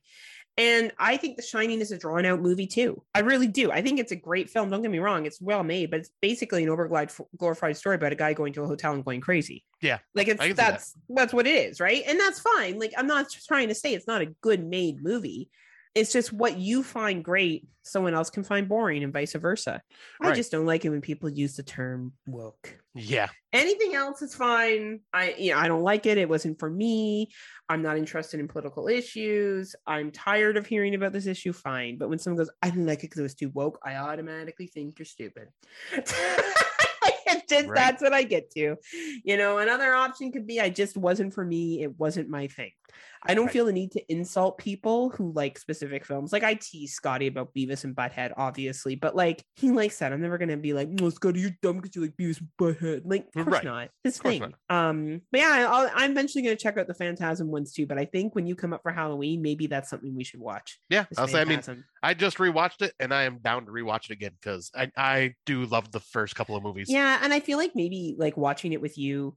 Like, even like when I was talking to George, I invited George to do the stuff that Scotty and I are doing together and other friends, and he's like, "Nah, you and Scotty do your thing because like you guys have a different appreciation for stuff, and we do." George watched Choose or Die with us, which was fine. It was a Netflix film, but like there's certain films that Scott and I will watch that other people won't sit through. Right. You know, like and it's just because we have a different interest in it. We do the show, we watch all 2022s, like we're more likely to sit down and watch more than the greatest hits. We get to the real B side, C side, D side, E side yes, we do. films, right? So I guess we'll move to Scott, like, do you just wake up and think everything sucks, it's and everything is fucked days? And do you ever find that it's about the he said she said bullshit ever? 100%. And man, do I want to break stuff. You know what I think I might do? I think I might break your fucking face tonight. Because I'm packing a chainsaw and I'll skin your ass raw. So for our what's new section, I forget what day it was this week. I think it was Wednesday morning. Scott messages me and he's like, oh man, I'm doing something different. I'm watching the Trainwreck Woodstock 99 documentary on Netflix. I'm like, you're no fucking kidding. I binged that shit last night. So I was like, I was going to talk about it for what's new. He's like, so was I. I'm like, let's talk about it together. Yeah. Because holy shit. Holy fuck. So even though, yet again, people could argue with us, this isn't horror. I suggest you watch episode 3 of fucking this documentary because it basically turns into the fucking Purge. Yeah. Before the Purge was even a thing. I don't know, Scott, do you want to give your thoughts on it first and then I'll give mine? Yeah, I'll even give a little history. So, like, obviously, 1999, I was 17 years old. I was 16. Yep, and I was a big fan of a lot of these bands that were coming to Woodstock, and this was such a big deal. I watched a lot of the stuff on MTV when they were going live there and shit like that, and it was really cool, and I was all excited. And then I remember start hearing the horror stories of shit that went down and seeing like shit on fire and shit getting destroyed and people getting raped and some people dying, and holy shit, like what the fuck happened? And well, this Netflix documentary definitely does a deep dive on what the fuck went wrong with this whole situation. And holy shit, was there just corners cut, mistakes fucking made, and no one fucking taking blame for what happened. And like the first episode, I'm like, all right, I'm gonna give this a watch and just kind of seeing that first episode. I'm going, okay, I'm glued. What the fuck is going on here? How did this happen? Like, this is such a big deal. Woodstock 99 is a huge thing, and you got all these amazing bands like showing up and performers showing up for this. And you have so many people. What was it, 200,000? I think they said. Oh yeah, it was insane. And then to hear like, yeah, they decided to change the venue and put it on a giant blacktop concrete in the middle of fucking summer, making it so people couldn't bring their own bottled waters in and forced to buy. You know what? They still do that at festivals. So this was the time where Warped Tour, Edgefest in Canada. Did you have Warped Tour? Yep. Did you ever? And then Lilith Fair. I went to both Edgefest and Lilith Fair that year. So I think I may have went to Warped Tour around that time. Did you go to Warped Tour? And those were days. Like you would just go for a day. Sometimes they had back-to-back days, but you would go home. There was no, except for Edgefest. Edgefest, you could actually camp there when it used to be at the Molson campground out in Barrie. Could you camp for Warped Tour? I think Warped Tour, like at least the one I went to, was only one day. It was just the one day. So like I couldn't bring in bottled water to any of those events. You had to buy. Yeah. So that to me didn't shock me that they did that. The prices for 1999. Yes, that was a shocking piece. Yes. Like those are the prices you'd expect to pay now in 2022 at festivals like that, which is still ridiculous. But, that's part of the venue and that's part of, going to concerts. But like $4 a bottle of water in 1999, that is fucking insane. Right. Especially when everybody that's going are basically teenagers. Yeah. Yeah, totally. College students who don't have a lot of money. But they sold out the rights. And in defense, the goal of those vendors was to make money. Shit, the goal of the promoters of the show, that was what they ended up wanting to do, make money. Like, that was the biggest mistake right there. And let's be real talk. Edgefest and Lilith Fair were both to make money. Now, when I went to Lilith Fair, like I'll give you the lineup. Sarah McLachlan, Sheryl Crow, Dixie Chicks, or the big ones that I can remember. Deborah Cox, who's Canadian that no one really knows about. and whatever. Like it was all chicks, right? And it was generally speaking pretty tame. The Edge Fest I went to, Billy Talent, the closing act was Good Charlotte, but there was like that was a little more intense, and it was a ripoff. But you knew going in all. I think the problem was these kids didn't know. Because I knew going to the Molson Amphitheater how much food was. Yeah. I knew. So I knew that I had to bring spending money for that. I think the problem was communication here. These kids didn't know. Yeah, like there was no like saying, can't bring things in. There was nothing. Or like, here's how much the prices are going to be. Yeah. Like, you knew at Molson Amphitheater how much stuff was going to cost you. You knew. And it was a ripoff, but you knew going there it was going to be a ripoff. Yeah. Right? But like, you're there for 3 days in the fucking sweltering heat doing... They all got their drugs in, so they obviously didn't take everything away from them. Right. Yeah, they did a very shitty job of searching people if like they took their bottle of water, but they sure didn't get all the fucking and mushrooms and fucking weed that people. Yeah, so it basically looked like they went, hey, don't bring that in because we want to make money off you. Exactly. We'll ignore the drugs because you're gonna need to get drinks anyways. Well, and then you'll fucking eat more. Yeah. If you fucking smoke, you're gonna get the munchies. Yeah. So you're gonna buy. Yep, they just didn't want anything coming in that would take away from the money. Oh, it's about profits, yeah, 100%. Yep. And fuck these promoters, fuck every one of them. That John Shear guy, the financier or whatever, what a fucking piece of work that dude was. Holy shit, like literally taking no blame for anything. And like, because day one, like people were enjoying it, and they were. He was even talking about how like, the end of the night we had Korn come on, and oh man, that's way too much of a heavy metal like thing. Like they were amping the crowd up way too much and blah blah blah blah blah. And I'm going, yeah, it's fucking Korn. They're coming out doing what they're getting paid to do. They're coming out getting the crowd hyped up because they are metal artists. Like you can't blame them for that shit. And like if they had listened to the one guy that was in the meeting, back when they were putting this all together, like look, like I'm gonna name some of the acts just offhand here: Korn, Bush, The Offspring, DMX. Oh shit! DMX was there. At the other stage, The Roots, Buck Cherry, Lit, Spitfire, Moby performed at this place. Yeah. He was on the third stage. Okay, we have Metallica, Rage. We'll get to Limp Bizkit in a little bit. Wyclef Jean, Kid Rock, Chemical Brothers, Everclear, Fatboy Slim, Red Hot Chili Peppers. Like, what did you Megadeth, Godsmack, Ice Cube? Like, what did you fucking think was going to happen? Yeah. When you put some of these groups in, now mind you, this music took me back to how angry we were at 16, 17, 18. Like our generation had a lot of angry fuck you music. But anyway, I agree. And I am not a Korn fan. Let me make this very clear. I do not care for them. I tried listening to them recently and I'm like, still don't like Korn. Not my thing. But you should have watched a fucking music video and been like, wow, gee, these guys are pretty angry. I wonder what they're going to like get going from the crowd. I agree with you, Scott. Right. And they didn't listen to any of the young kids that were like, you don't understand the lineup you're putting together. And they were like, we want to make money. Yeah.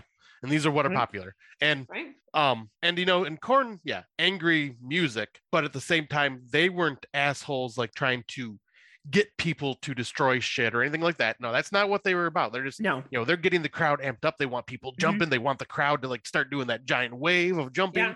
Like, that is what metal is, especially back then. And let's be realistic. We're two 40-year-olds watching this now. We know how dangerous that was. Right. But 16, 17-year-old Heather and Scotty and like these Korn guys that were in their early fucking 20s, they wouldn't have given a fuck about how dangerous that was. Right. Like I would have been trying to make my way through the mosh pit, getting to the fucking front row. Yeah. And like we would have been like, it's the best night ever. We would have been saying the same thing. Me as an adult watching that, I had anxiety. I'm like, oh my God, these young kids, what's going to happen to them? Korn, I got it. I was like, yeah, Korn does need to turn it down a bit. I'm like, but no, they don't. No, that is. I'm trying to this is 40-year-old Heather talking, not fucking early 20s and fucking teenagers. Yeah. Like, what did they think would happen? Right. And and it's, and they could have done something to where, this lineup of all these different bands from musicians, all they had to do was literally line up who performed after who specifically to kind of like counterbalance the audience. Well, they did with Bush, because I'll give Gavin Rossdale credit. Came out and sung Swallowed and brought them all back down. Yeah, I was going to say, because Bush, because Gavin Rossdale came out and, I love Bush as well. But yeah, you do. But no, he came out and he was able to calm the crowd down. But the fact that it was basically put on his shoulders to calm this crowd down again, that is not cool. What should have happened is probably Korn should have been like middle of the day, earlier in the day, get the crowd hyped up, and then more mellower shit going on like throughout the rest of the day. Like the way they lined this up was just, yeah, like once again, like that one guy said, no one listened to me. I was trying to tell them this is the performers you're putting on here. We got to figure this out here in a different way. I agree with you 100%. I'm looking at the set right now. So that afternoon, Sugar Ray was billed. He never showed up. Shocker. You had Jamiroquai, who is Very Chilled. Yeah. Live, which was one of my favorite groups, also Very Chilled. Yep. Sheryl Crow. And then you threw in on DMX, Offspring, Korn, and Bush. So the last four groups you had were hardcore groups. Like they're all, and it sounds great for a lineup. Honestly, on paper, that makes sense to me too. You want the relaxed stuff in the afternoon, the more intense stuff in the evening. I think the problem is that they thought a whole bunch of teenagers and a bunch of 20-year-olds in a band that are now going out to 200,000 people chanting their name. We're going to have the common sense to be like, oh man, this could be a dangerous situation. That was on the adults that organized the fucking event. Yeah, because the band members going out to a crowd like that, that's intoxicating. And a bunch of 20-year-old kids. Yeah. Like Korn were fucking babies. Right. Like those guys were maybe a year or two older than the people that were at that concert. Right. Like, and you're going to ask them to be the ones to fucking navigate the situation. Gavin Rossdale, if you look at him, he's a little bit older. Yeah. That's why he probably went out there and was like, fuck, I don't want to fucking stampede and something to happen to me. That's why he opened with Swallow. Yeah. Right. And he came out with their shirts on. They're hot. They look good. People are still jiving them. They probably, because I thought, are they going to come out with Machine Head? Or is that what they're going to fucking open with? Right. Right. And I agree with you, Scotty. I think that the promoters blamed young people for being young people. Yep, and bands. They blame bands for being young people in a band. Yeah. Like when they had no idea what type of music they were talking about. Well, and like you have a whole bunch of people in that situation, and we'll get to the horror part of it because Scott and I are just debating band tracks and stuff now, and it's just because we're frustrated over like the lack of ownership. But by Sunday, yes, the conditions were horrible. We're talking like porta potties and shit everywhere, like fucking tainted water, no food, trash, garbage. Like you have 200,000 people and you have a generation like Woodstock 99. You look at the music that played there. It was all like love, anti-war. Oh, you mean in the 60s? Yeah, 1969. Oh, I thought you said 99. My bad. Sorry, 1969. Listen to fucking Limp Bizkit. I've gone back and listened to Limp Bizkit. They were angry. Now they annoy me because I'm like, shut the fuck up, Fred Durst. Life isn't that hard. But at like 18, 17 years old, 16 years old, I was like, yeah, Fred fucking gets it. Like every other kid there. Our generation was raised on angry fucking music. Bush, Korn, DMX, Insane Clown Posse. Like that is the groups that people were like, oh yeah, they fucking get me. Yeah. They fucking get me. So you have a whole bunch of people. This isn't about peace, love. And by the way, in 1969, the food was free, by the way, too. So, you made this into a profit event with a huge group of people in an enclosed area. And you wonder by Sunday, you have fucking overflowing porta potties and then because I was gonna say like they didn't hire enough people for cleanup. Nope. They didn't hire enough security. Nope. In fact, they were bringing kids off the street to be security instead of actual professionals that are and paying them. They were just getting people to come in for free because they could be part of the experience. And like this was a fucking disaster from the beginning of planning it. Like because the fact that they cut costs, that is the biggest issue of this all. It's like you cut costs and you fucking, instead of having like hiring your own like food vendor people that would have, made a profit and like sold things for a little more of a higher price, you outsourced it. And these people, by the end of day 3, were selling bottles of water at $12 a bottle because there was no fucking rules in place. And they're just like, fuck it, we can just raise our prices to whatever the fuck we want. Right. So you got a generation that's raised on angry music. You got raves going on with Flatboy Slim. You got people dropping E. You got people not sleeping. You got drugs and alcohol all weekend. You had 200,000 people. And one guy from who organized 1969 was like, well, in 1969, we didn't want police there. It's a different culture. Yeah. And you set it up differently. So basically what Scott and I are getting up to is at the time everything changed. So Red Hot Chili Peppers performs. Let's get down to the nitty gritty here. Oh. Sunday night, they go on stage, they're performing. For some reason, the promoter that did the 1969 Woodstock and is now doing the 1999 thinks that they need to do some kind of peace visual because of the gun violence in the United States with Columbine and other such things. Yeah, which, okay, makes sense. Yeah, too bad it didn't work because you guys still get a lot of school shootings. But, right. But, obviously it didn't work because look what happened. Well, yes, and then that too. Because the idiot thought it was a good idea to give out fucking candles and lighters to drunk people who are already pissed off and angry. Hi. Like, honestly, it was the dumbest shit I've ever seen. So fires break out. And we're not talking fires like, oh, look at the little bonfire. We're talking like fucking blaze the motherfucking roof down fires. It looked like a scene from The Purge. Yeah. I was watching this and I'm like, wow, this looks like The Purge. I even looked at pictures online before we recorded. I'm like, looks like The Purge. Yeah. It literally looked like The Purge and it got real bad. So, what I learned from this documentary is, one, the music in our youth was very angry. Everyone was mad. I have totally gone back on everything I said I wouldn't do.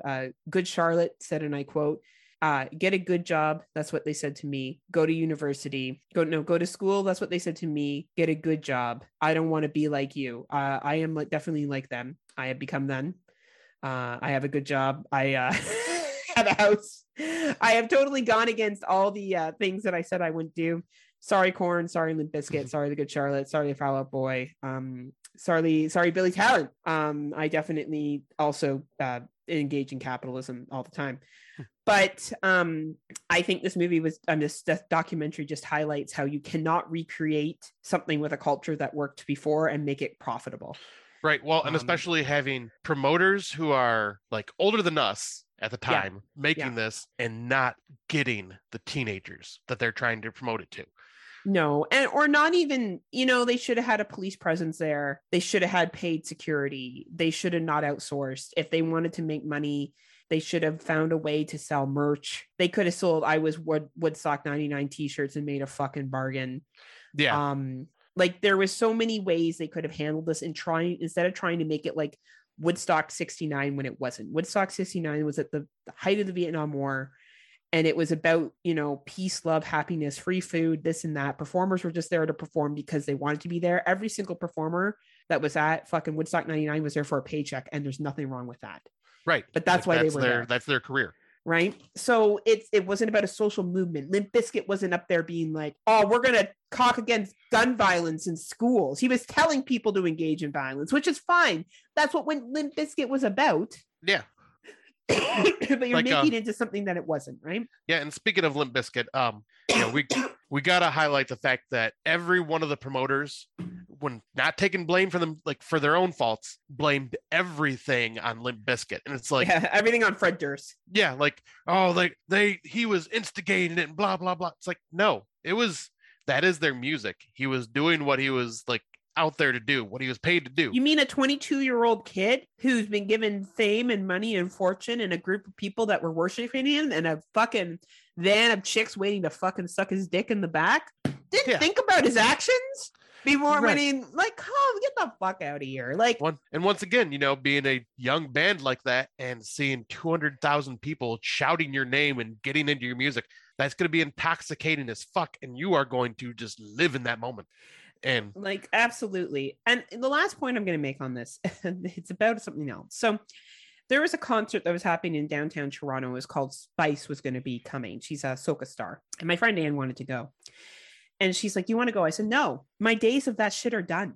I went to Edgefest. I went to a Lilith Fair. I did the festivals. I did the big outdoor performances. I know what this is going to be. Yeah. And at fucking almost pushing 40, I don't want to fucking do it. Right. Because you got to be a young person who has no fear to go to something like Woodstock 99. Like I would never go to Woodstock 99 at this age. I'd be like, what? No, if I was going to go to something like that, I would go for a day and then be like, I'm done. Go home. Yeah, you wouldn't even stay the night. Yeah. I would leave after like I saw the band I wanted to see. Yep, and then I'm done. Right. But at that age, you don't think about consequences like that. You don't fucking care. Right. You're just there to have a good time. And that's what they were capitalizing on us, but they didn't want to keep people safe, which they didn't do. Yep. People safe, like sanitary wise, physically wise, everything. And then they wonder why people, and then they had high energy bands and then tried to blame a bunch of 20-year-old guys who got up on stage and like, and you could tell the difference from Sheryl Crow's reaction, who was probably close to 30 at the time, to the people like it blows my fucking mind how they didn't think about that. They're blaming a guy from a band who was 22 years old, who was standing up there having people worship the ground he walked on and got mad that he wanted that. Like, it just makes zero sense. It makes zero sense. And it's funny because they, you know, like I said, they were blaming Limp Bizkit, but yet I didn't really hear them blaming Anthony Kiedis too much when they told him from Red Hot Chili Peppers after they were setting things on fire, hey, go back on stage and try to calm the crowd down. And what does he do? They go out there and play Fire by fucking Jimi Hendrix. Right. It's like, yeah, that is the wrong fucking song. Like, that is an asshole thing to do because they were in their 30s at that time because they've been around since the 80s. Oh yeah, they were older. So they knew better. He just went out there and just fucking, fuck it. And it was ridiculous. Right. It was, and like, in all fairness, it wasn't on the, and you said it best, it wasn't on the artist anyway. Yeah. I just think you're expecting a bunch of artists who are young and crowds that is young and full of drugs and alcohol and no sleep and shitty conditions to like just sit there and fucking the whitest crowd I've ever seen. Was there anyone that was black there beside the lady from MTV? Like, holy fuck, was this like the WASP convention? Like, it was crazy how many white people were at this event. Was there anyone of color? I think there was. I mean, it seems like there would have been, like, especially for some of the performers that were there, but you would think, but like, I didn't see anybody. Like, it was very, like, it almost looked like a rich white kid event, to be honest with you. It looked like the Fry Festival, or like, what's that one? The big one that takes place, like, the one in, the rich one, Coachella. Oh, okay. I was like, I might have like no a idea trashy trailer trash version of Coachella. Oh, like, there's all these white kids that, like, you know, and the frat stuff, and like, anyway, you want to see an actual purge come to life, watch this documentary, because it is basically like a bunch of white people rioting for like 3 episodes. It's really crazy. And you will be so angry at that John Shear guy, because like at the end they talk about people were sexually assaulted, women were sexually assaulted, a couple people were murdered. And his response was so nonchalant. I just wanted to reach through the fucking screen and punch him in the face, because he's just like, well, yeah, he's like, it's sad that happened, but, you know, there were 200,000 people there, and that's like a city. So, I mean, in the city, that type of stuff happens all the time. It's like, no, this was all on you, you fucking piece of shit. Because you didn't have the security, and you guys treated it like it's something it wasn't. Anyway, this is real life horror. It will get you fired off. Scott and I have been this passionate even about movies we talked about in a long time. I mean, I think this is the longest we've ever talked on a What's New segment. Yeah, we apologize that we tried to make this horror adjacent as much as we can, because we did tie it back to like how fucking gross it gets and violent it becomes and scary. There's a part where they swarm a specific area and it's scary. Yeah, like the poor sound guys in that section. Yeah. There's a second area too. Oh, the end. Yeah. Right. Like, and it just shows you what the crowd mentality can do. And I think for me, it just took me back to how angry music was in our youth. Yeah. And, you know, it is what it is. Like, every generation has their stuff. And I'm not saying that was a bad thing. Okay. It reflected how people felt, and that's fine. I'd be really interested. I love that the Korn guy was on there. Because you know because he's an adult now, and he's got a life, a wife, a kids, and shit like that. But and I agree with what he said. He's like, I was just doing what I was supposed to do. Like, he's like, I was performing, and he's right. Yeah, he's right. Yeah, and he even said, like, you know, what everyone else is screaming at the TV. This was the mess up on the promoter's end. It was. He's like, these promoters didn't know what the fuck they were doing. He's like, I've worked with millions of promoters throughout my career, and these ones were the most careless and didn't care. And, you know, yeah, it's a very interesting documentary. What I learned is I still don't like Korn, but I was a huge fan of Korn, and I don't like their songs nearly as much as I used to, but like I still can jam out to Korn here and there. I will say, from watching them perform, because that audio is not enhanced, it's from 1999. Yeah, they were very good live. They're give them live. Credit. And same with Limp Bizkit. Excellent. Yeah. Fred Durst was excellent live. And Limp Bizkit isn't my go-to either. I know the major songs, but I definitely would be more of the Jamiroquai Jewel live Tragically Hip, those groups that performed than I would be the other stuff. But yeah, and I was totally Korn, Limp Bizkit, Rage Against the Machine, Offspring, Metallica, Megadeth. I really like the Offspring, actually. I think their songs are funnier as they get older too. Oh yeah. They've really aged well with their songs and what they sing about. They managed to like grow with the generation that listened to them. But check out this documentary. It's great talking piece, especially if you're like Scott, you're between the ages, I would say, of 37 and 45. You're really gonna fucking like get really passionate about it because you were there during that time. Like you may not have been there, but you were you knew about it and you knew that was our pop culture. That was our time. That was our like, battle cry was that type of music. And how even me at that age, angry teenage Scott, I'm watching this and going, oh fuck that. I would not want to be there. Right. Well, and like you get it though. You get the mentality. Like I remember being at Edgefest, and that was a really small in comparison to this. And that's a party mentality too. Yeah, same with. But it was kept in control because there was security and a lot of it, and they threw people out. The moment you were causing too many problems, get the fuck out of here. Yeah, I don't care how much you paid for your fucking ticket. You're gone. Yep. I mean, shit. I've went to Ozfest many years, and I got kicked out because we were smoking weed. Yeah. Like it happened, like because you had security that was watching thousands upon thousands of people, but you had enough people that security was walking through crowds, making sure shit was safe. Right. And we hated that as a teenager. We're like, oh, fuckers don't understand. I get it now. Yeah. They didn't want this shit to happen. That's why they didn't want fucking like, I remember I went to see Hanson when I was in grade 9, and my girlfriends and I went and we sat on the grass, and that was still the most intense concert I had ever been to. And they were not prepared for the security they needed there. I can imagine. Young women trying to get to these guys. Yeah. It was crazy. It was climbing up fences, and we're talking 14, 15, 16-year-old girls. Right. Like there wasn't a lot of dudes there. It was mostly chicks, white chicks.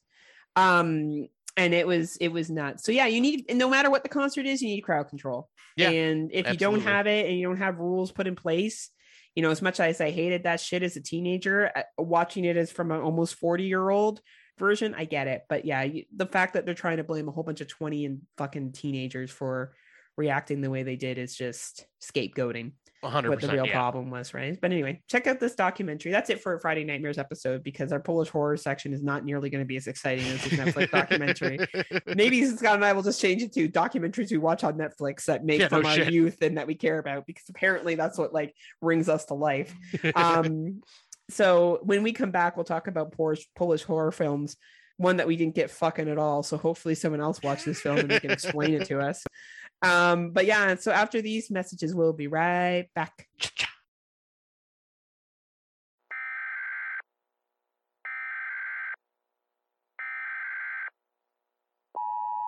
This is a test of the emergency podcasting system. Listen to the Psychosemantic Podcast. Politics, movies, and political movies. Find us on Facebook, iTunes, Stitcher, legionpodcasts.com.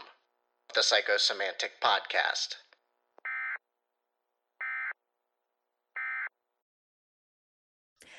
Welcome back. Today we are going to be talking about Polish horror films and I don't know, one other film that both Scott and I don't get what happened. So probably like this is Sander Kane's fucking #1 movie ever. Sander. Well, guys, like, I don't know why you didn't like this movie. It's very deep and I have a very good understanding of it. And we're like, but we didn't understand. Is he a human or a bear? Yeah, I was like, after logging the rating and putting it on Letterboxd, no one I follow has seen this movie. Well, Sander Kane, you need to watch this movie because you need to tell us why we're wrong. Yes, and I'm very how curious. Good it is, because it has a 3.4 fucking rating on Letterboxd. 3.4. Yep. 3.4. It must be because it's a 70s film. It must be. Yeah, and our record with our track record with 70s film is not the best for God and I do not like 70 films. We only like films that are made in the 2000s. We do not like older films. I appreciate certain older films. Yeah, did you appreciate this? I appreciated when it ended. Yeah, this one. Well, yeah, let's just jump right into it. So yeah, we might as well. All right, Scott, lead us in with this gem. All right. So when we decided to do Polish horror films, I guess I kind of decided, like I just Yeah, said, you did. You did. I was like, hey, let's the do leader. Polish horror films, and here's a list of movies we'll cover, and here's where they can be found. All of these, except for the last one, can be found on Tubi, which is awesome. So everybody, if you want to watch these films, they are available on Tubi. On the Tubi. And the last one is available on Netflix. But the first one we are going to talk about, I was just like, okay, this one's gotten some pretty good reviews. People have talked highly of it, like one of the better Polish films to come out like in that time, in that era. So I was like, let's give it a shot. Oh my God. And it's one that I've never heard anyone talk about, but it's called Locus, Lokis, a manuscript of Professor Wittenbach, and it was released September 25th, 1970. The synopsis is a pastor studying folklore in remote parts of 19th century Lithuania is invited to stay with a young nobleman who the locals believe is the son of a bear. What attracted me to this and why I picked it is because it said that it was basically a story of a werebear, which, werewolf lore, there's always different were creatures. So there's were cats, were tigers, blah, blah, blah. So I was like, oh, this could be interesting, and a 70s take on it. I'm not sure what happened. This was a chore to get through. It was only an hour and 40, but my God, did like every 10 minutes feel like a half hour. Yeah. Like it was very dialogue heavy, which, I I have no problem with. But it just didn't even feel like a horror movie, and it felt almost like a drama. I was really confused on what happened by the end. I even told Heather, like, I finished the movie, messaged her going, yeah, this movie was a chore to get through. I just finished watching it, and I don't remember what I just watched. Like, that's how much this stuck with me. Like, it was well acted, well filmed, all that, but man, the pacing in this was a fucking chore. So, like, the professor arrives on a train, and on the train, there's some really nice ladies dressed in some nice dresses. And then we get to see some great animal cruelty. Yeah, with the Roma people treating bears horribly. It was pretty hard to watch. That was I had to actually fast forward it eventually because I couldn't take it anymore. This movie's dumb. I appreciate that people out there like it, and you know what? If it's your thing, that's awesome. But it wasn't a horror movie. I don't know why it's stated that it is. Horror in the sense that we spent an hour and 40 minutes watching it. Apparently, the main guy in it is a bear, but he's a human, but he's a bear. And sometimes he gets too aggressive when he's dancing with women and he mauls them like bears. And so that's what happened. Okay. Yeah. She says, you're treating me like a bear because he was too aggressive. Good Lord. I don't get what the professor was doing. I don't understand what he was trying to figure out. If he was a bear or not. If he was trying to help him. I don't know. Yeah, like this almost felt very like this more felt like a Hitchcock style film, just not done as good. Yeah, I just clear. don't know. I read the Wikipedia to try to understand, and I was like, what? Okay, so I'm not the only one. Yeah, okay, I read the Wikipedia. They're like, every day Michael begins to display odd animal-like behaviors. He didn't share anything. He didn't display anything to me that was super animal-like. Yeah, like I didn't even realize he was a bear till like the very end when you seen the fucking paw prints that went from human to bear. Yeah, so like his mom was attacked by a bear. Yep. And had him. And then had him and she went insane. Because he was a bear, but in a body, and he can talk and stuff. And then he gets married and he releases all these random animals. Oh, and he kills his bride. He rips out her throat because he was a bear. I guess. So he killed her. Not maybe just a psychopath and he just killed her, but he's a bear. Yeah. And they kill a wild bear out in the wilds. Was that supposed to be him? I guess they go and they kill the bear. I don't know. Riveting review, guys. He becomes a bear and they kill. Honestly, this movie is super confusing. So, we don't recommend it unless maybe it's a Polish folklore thing that we don't understand. Yeah. About a guy becoming a bear, getting married, killing his bride, and then hunters come back with a bear, assuming he's the bear that they killed because he turned into a bear. You know, he's been a human the entire time. Yeah, but somehow they know that this bear is him. Is him. So yeah, this was the movie. It must be some kind of folklore that Scott and I didn't get.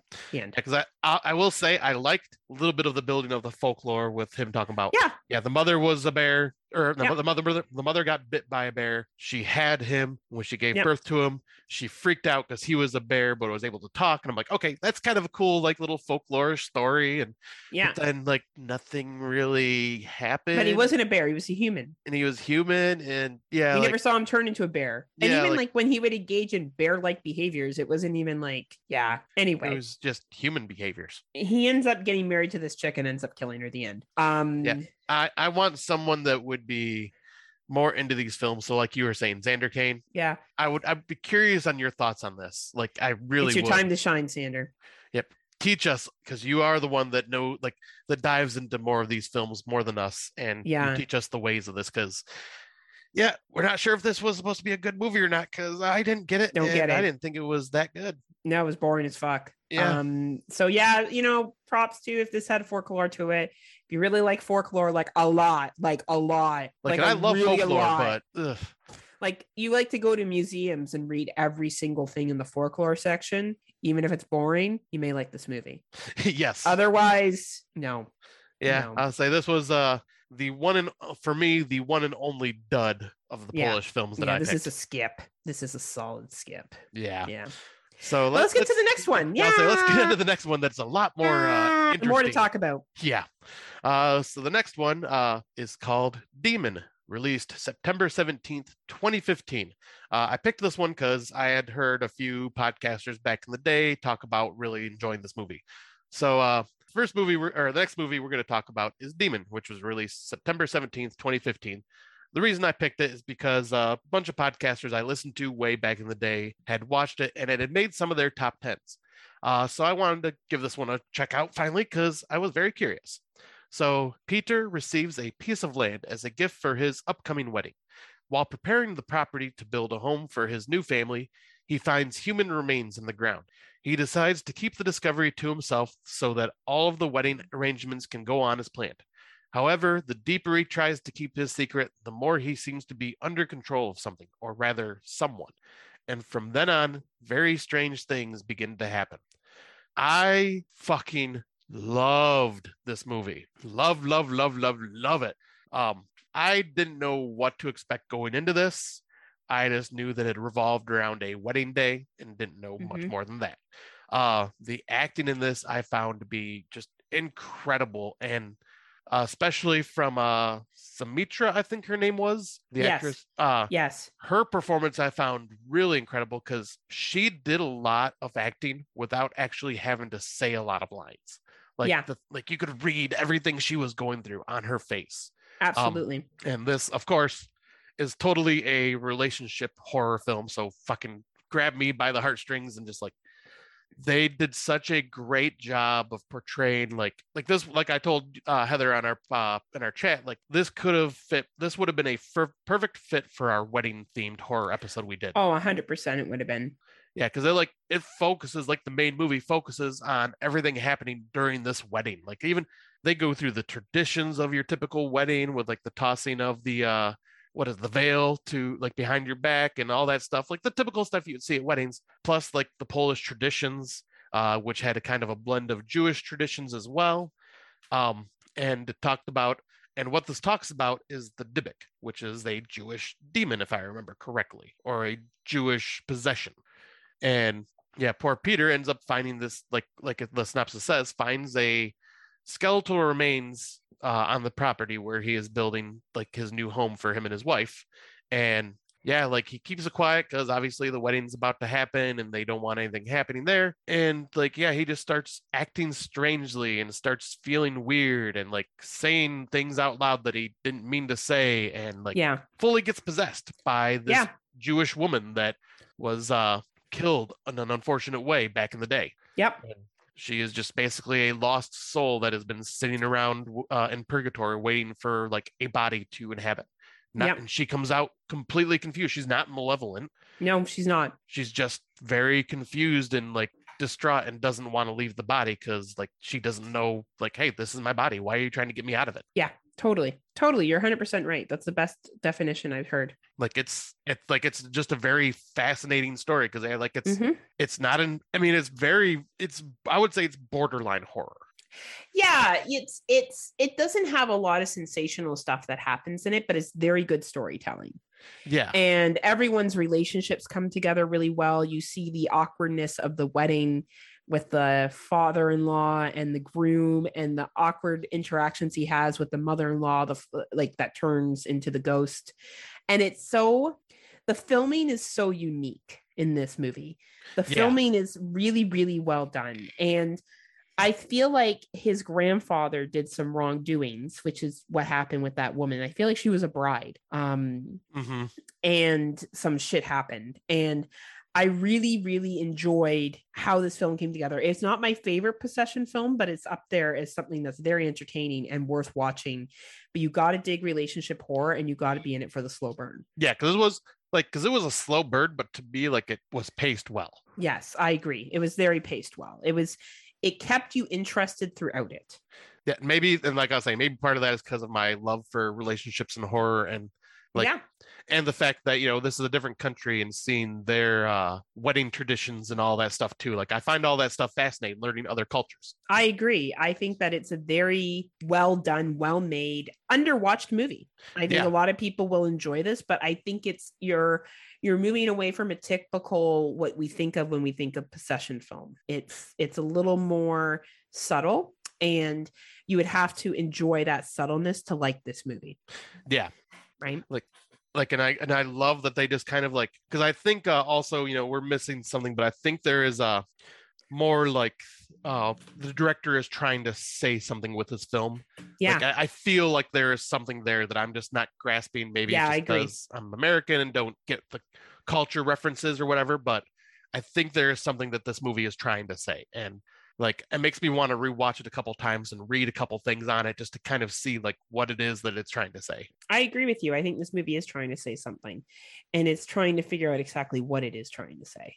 Yeah. Right. And I think like, yeah, if I understood it, probably would do an amazing job of explaining it. I just don't it's just beyond me. Absolutely. And I'm like, I'm not smart enough to be like, oh, I get it. Because no, I don't. No, we don't pretend here in Friday's Nightmares that we're something that we're not. But no, this is definitely one of those movies where I do want to start finding some articles on it and reading about it, because it really intrigued the hell out of me. And this is become one of my favorite possession films because it's subtle. It's not your typical like, I'm gonna possess you and now I'm gonna kill everybody because I've possessed you and I'm an angry spirit. Blah blah blah. No, this is just subtle, and it's and if there is possession out there, I feel it is more like this than it is like the sensationalized shit that we see on TV and movies. Absolutely. I agree with you 100%. I really enjoyed this film. I thought it was really well done. I didn't like it as much as you did. I think it was definitely more your thing than it was mine. I found it a little slow for me, but I recommend people watching it. Yeah, this is a high recommend. And once again, why Tubi is fucking awesome, because they have shit like this. Yeah. They have shit like this that no other streaming place really has. And you people that are not on Tubi need to get on Tubi, because holy shit, they have an amazing collection. And yeah, this is a high recommend for me. I love this movie. It probably would have been in my top 50 had I'd seen it. Right? In that year that it came out, for sure. Yeah, so I mean, top 50 like all-time movies. Really? From our episode that we did. Yeah, it would have probably been in that list. That's amazing. That's really cool, Scotty. Like, I was fucking blown away by this. That's awesome. That's awesome. So yeah, I guess we can jump on into the next one. This one I know Heather definitely really, really loves. Yeah, it's a good film. So the next one is Werewolf, or in the language that it came from, the Voltkolek. September 19th, 2018. 8 children who have just survived the Holocaust and find refuge in an abandoned orphanage, only to be surrounded on all sides by a pack of bloodthirsty wolfhounds. Babies. In other words, good boys. Oh man, the dog training in this was actually really good. So this is a really a different take on what happens to Jewish children during the Holocaust. these children manage to escape, and they're kind of stuck at this orphanage until they run into another German guy who tries to fuck shit up, who's a Nazi, I assume. And it's interesting watching their relationships with each other and how they manage food shortages, and how the one guy, or the one young man, is trying to mimic basically what he saw the German Nazis do, to kind of get rid of these wolves that have surrounded them. These dogs, they basically are shepherds, that have surrounded them and are making it impossible for them to leave because they've been trained to kill people that are Jewish. Now, here's the thing. The second time watch of this, I was like, take off your fucking jacket that has the stripes on it. Yeah. Like throughout the whole time, I was like, why is no one taking off their jacket with the stripes on it? Right. I didn't even think about that. Like, because that's how they knew they were Jewish. Yeah. That's how they knew they were a target. That's, yeah. Like, 100%. now, mind you, when she runs to the truck, it's chasing her because it's been taught to chase her. But if they had not had those jackets on and started to like do commands and stuff to them, I think that it would have gone very differently. Yep. I was gonna say, like, but yeah, like I love this movie. Like the first time I watched, I'm like, okay, yeah, this is a pretty good movie. Like I enjoyed it. Like I definitely wasn't as high on it as you were at the time. Yeah. Rewatching it, wow, I was glued to the screen. I loved every little bit of it. It's very real story. Yes. And like the only reason it's called Werewolf is because there is one line that one of the children says is, did these soldiers turn into wolves? Yes. Like he thought the soldiers transformed into wolves to kill because them. of how vicious they were, right? Yeah. With this movie, what I find, like, the horror piece of it is more of a survival film, I think. And you know, the relationships within the kids and stuff, and of course you get the one Nazi guy that shows up. But I do find the isolation and the fact that they're kind of in a situation where they do need to leave there, they need to go out and get food, very stressful. And how these kids manage to like keep going through everything they've been through is pretty fucking incredible. Yeah. Like, you know what I mean? The relationships of this, like, it's kind of like the Demon film too. That film focused a lot on relationships with all the family, relationships with bride and groom, relationships with the ghosts, like all that stuff. And this is another one that focuses really strongly on relationships. Yeah, it really does. Like, it's just the relationship of everybody, every child involved. And like how the hierarchy, right? Like it's the kind of the chick and like the main other kid that seemed to kind of be running the roost kind of thing. Yeah, because they did have an adult orphanage lady there, but she ended up getting killed. So yeah, they were just left to kind of fend for themselves. And then you have the kid in the glasses that kind of was like the lower rung of everybody because they just for some reason were just bullies to him, treated because he was weird, and like he almost seemed like a Nazi sympathizer in ways. Yeah. I think is why they treated him like that. He did, right? And it was hard to really kind of get a feel on who he was. Yeah, like you could tell that, right? Like you could finally see it more when he when he learns the commands and like learned that they could get the dogs to obey him, and he snuck out of the house and he goes and like at first I was thinking, I'm like, because I forgot like what happened in the events of this movie for the most part. When he goes and finds that like little hideout where there's the canned food, I'm like, oh, you little asshole, you've been storing food out here and just like feeding, like you're just out here like eating and being selfish yourself. And then the next morning comes around and he's back and he's got like a giant can on the table, like with plates laid out because he thought, hey, I'm bringing food for you guys. I'm like, oh, okay. So no, he went out there, risked his life to grab food for you. Unfortunately, what he grabbed was not food, but he didn't know that. What was it that he grabbed? They were saying it was like engine grease, but I don't know what it was. But it was like black, greasy something. Yeah, it wasn't food. Yeah, but he had no idea because the can wasn't opened and he just assumed it was food. Yeah, he just assumed that it was. It was a really interesting movie on relationships, and I think the title does throw people off because you think it's going to be a werewolf film. It's not. Yeah. It's definitely based on, but it's probably one of the most best dog isolation horror movie that we've seen. You know, I think of the movie Prey, or was it Prey that we saw? Like that one had the potential to be good. Had a good boy, but that was about it. But it wasn't. It was dumb and boring. This was not dumb and boring. This was engaging. You were really interested to see what would happen. And it makes sense how they get to the point that they get to. Yeah. Like it was, and it's, like the entire time you are feeling for these kids and you're watching this hierarchy kind of break down as like, you know, they're trying to trust one another, but having distrust and like discourse amongst themselves. And like you're feeling like one may betray them to the Russian/German soldiers that are out there, and like, and it's just like it is basically just like what a terrifying situation like this, like, and what they're forced to do, and like to survive without water and food, and it's crazy. Like when it rains, you actually get a real relief for them. Yeah. Right. It pulls on emotions. Like these Demon in this one really pulled on your feelings. The first one, I don't know what it pulled on. Maybe it was trying to do that, but you just didn't get it. But these two did. They pulled on your emotions. They pulled on your reactions. And I think that really shone out in these two films. And I think these films were also a little political, talking about anger about Jewish, like the wrong treatment of people that were Jewish. Yeah. And I think that something that obviously is a recurring issue in Polish speaking films. So, that was really interesting to me. Yeah, I'll say, because I didn't even think about that at the time, but that makes a lot of sense. Like this is definitely like a theme of theirs, it seems. Right. So the final one, it definitely is not a film about any kind of social issue at all. It is basically a comedy, but I guess we'll finish off with that one. All right. So the final movie, this is the one that is on Netflix, and that is All My Friends Are Dead, released January of 2020. Friends at a New Year's Eve party go through a whirlwind of events that exposes secrets, breaks hearts, and leads to a shocking outcome. Shocking. But this is based, I think when we talked about this movie back in 2020 or 2021 when we watched it, we were talking about it's basically American Pie meets Final Destination. It totally is. It totally is. Oh my God. So this is like total like frat party shenanigans. Oh my God. It is just ridiculously over the top and silly, but it is so fucking entertaining. And there's things that I didn't catch watching this the first time that I did the second time. There's a part really, really early on where they come to the party and there's this guy that's a real player and he's talking to these two chicks, and his ex-girlfriend shows up and she's like, I let you pee on me. And the one like conservative boyfriend says to his girlfriend, I would never pee on you. She's like, I know. And like you realize later what impact that has.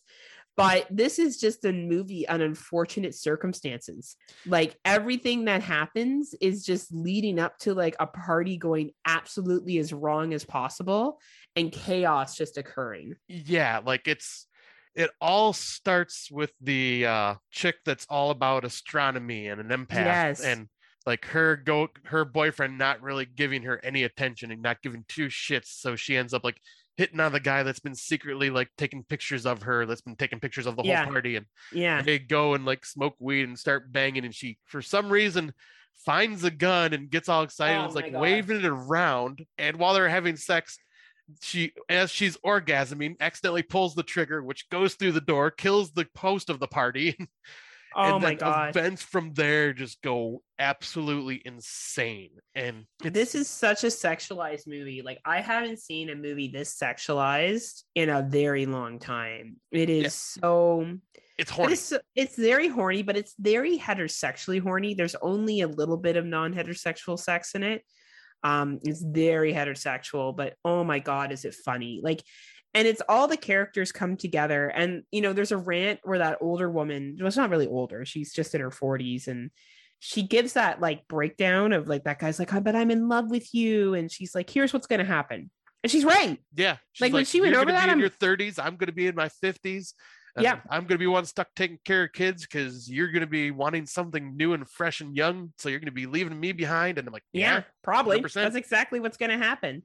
And she's like, yeah, I'm the best sex you've ever had because I got 17 years of experience on top of these chicks. And like, I sat there and I was like, I thought of myself and my sexual activity from the time that I was, we'll say in my early 20s to now. And I'm like, yeah, it's a lot different because you've had experience. Like it's true.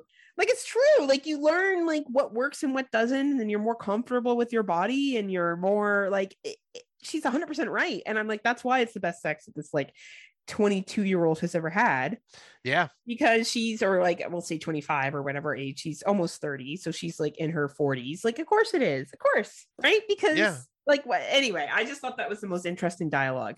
Because I was like, yeah, exactly. Yeah. Because the first time I watched it, that like went over my head. I don't remember it sticking with me, but this time around, I was like, oh shit, yeah, right.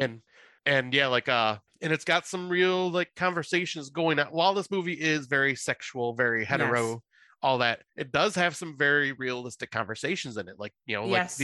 like the conservative guy and his girlfriend that he's getting ready to propose to, she's sexually frustrated because like she's not getting what having she an needs orgasm. from him. Yeah. Yeah. Yeah. And she's talking to his sister about that, and like, and Yeah. then what happens, like, I mean, obviously the way she handles that later is just awful, the way she calls him out, and Yeah. like, and then of course he reacts poorly, but then like, yeah, it turns into this like crazy sexual like thing with Exploration, golden yeah. showers and all sorts of shit Oh going man, yeah, like golden showers on Netflix was something I never thought I would see before. on. Right. But here we are with All My Friends Are Dead. Like, Yeah, totally. and it's just it's funny as hell. Like, but yeah, this is why I say it's like American Pie, because it's like you said, it's very hetero, and to the point where the older woman is in a room with two younger dudes who like scored her some coke, and she's like, luring them to Some think, Coke. It's actually baking soda and like, yeah, what did they mix it with? Baking soda and something else. oh fuck. Anyway, and she's pretending that it's getting her high. Yeah. Oh fuck, it's so funny. And but like she's having them like say, oh, well, what would you do to me? I want you to show me on him. Oh my gosh, And it's it's so like, funny. and it's funny as hell, but at the same time, it's like, yeah, that's definitely the American Pie humor. Like, oh no, like a guy's doing another guy things. Oh, this is so gross. And then by the end, they're like showing like, what could have happened like in heaven or whatever, and they're like Oh, yeah. together as a couple and shit. Oh man, it was so great. Like it was just really, yeah. I think when they all die, because literally, like you see at the beginning, like, and it's the two cops that are in it that are coming in to see the crime scene. You see the crime scene at first, and then the movie basically goes backwards and shows you how it all got to that point. And it's just like the perfect storm of shit that happens that leads to that crime scene. And then they're all in the afterlife, apparently having a much better life. And it's just, this is a movie that it takes everything, single stereotype, sexual stereotype, and just puts it over the top. It's just an over the top fucking film, completely over the top. Yep. And stereotypical characters that are way over the top as well. And just, right. It's very just, I don't think there's anything like meaningful about this. It's just more, this is just dumb fun. I would definitely agree that there is nothing meaningful about this movie. It is supposed to be American Pie on fucking steroids and dumb shit. And, if you watched American Pie and you enjoyed it for what it was, this though, I will say where American Pie lacked consent. Yes. And some other issues and more homophobia. I didn't find this one was openly homophobic. It was just situations where somebody was uncomfortable with having his guy friend pretend to bang him in the ass. Like I could get. Like I probably may not want someone to do that to me either, right? I didn't feel that was like a homosexual thing. I felt that was more of a comfort thing. But I did find that the sexual things that happened were all consensual. I'll say for the most part. What are you thinking? That, oh yeah, the two chicks. Yeah, those two chicks were. They were basically rapers. Yeah, because like the You're French right. I guy, forgot about them. About them. The French guy, like he obviously was into it and doing it. Like he just was confused what was going on because he couldn't speak the language. But the part that I'm thinking with those two was the guy that was tied up. I forget why he was tied up and gagged. Oh, and that then one. those girls come in and just start having their way with him, like because they're that was I forgot about that scene. You're right. So there is some definite issues with consent. Then I take back what I said. Right, but it's a different kind of consent because usually the consent came like the no consent was on the guy's end in a lot of the American Pie movies, and this is two women. Yeah, like, it kind of switched it around, right? Yeah. But yeah, it's an interesting film. I think if you skipped over this horror comedy and you like raunchy, over the top kills, over the top silliness, like just ridiculousness on film, you'll enjoy this. For what it is, right? But that would be probably my main kind of statement with it. Yeah, because it's like just go in knowing this is not serious and just to have fun with it. It's silly, it's ridiculous, and you're going to have some good laughs. Exactly. I agree 100%. So Polish horror, either it's so weird that we don't get it, really good and relationship deep, or completely out there and overly inappropriate and sexual humor. So that covers our Polish horror movies that we've watched. It was fun. that totally makes sense because, I am part Polish. So, people don't get me. I'm very relationship heavy and I'm also over the top. You are over the top sexual too. So for our Out of the Dark segment, I was saying to Scott yesterday, what do you want to talk about? And then I was thinking, I'm like, man, I'm really tired of people posting about spooky season. Do you want to talk about when spooky season starts, really starts? He said yes. So where this topic came up, I'll give some kind of clarity before I'll get Scott's opinion on it. So being part of a horror podcasting community, I'm sure as many of you are aware of, if you're a part of any kind of horror Facebook groups, around this time of year, you see the memes of like, can't wait for summer to end, can't wait for fall, trade in my, summer for fall nights. And then, you get like the horror movie ones of how many more days till Halloween, spooky season starts now. And like people really needing to declare that they're horror fans. Like, I feel like this is for some reason around the time of year that people need to get out their horror flags and they need to be like, I'm a horror fan. I watch horror movies. And now until October 31st is my time to shine.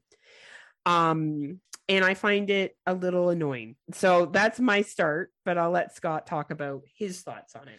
Yeah, because I will say, do whatever makes you happy, sure. But it does get a bit ridiculous sometimes, like especially when 4th of July happened and the very next day people are like, oh, it's time for spooky season. Halloween is upon us because it's the next holiday. And I'm going, guys, it is still middle of summer. I mean, yes. I mean, obviously get excited for it if that is something that you are really looking forward to and you're happy about. Sure. Okay.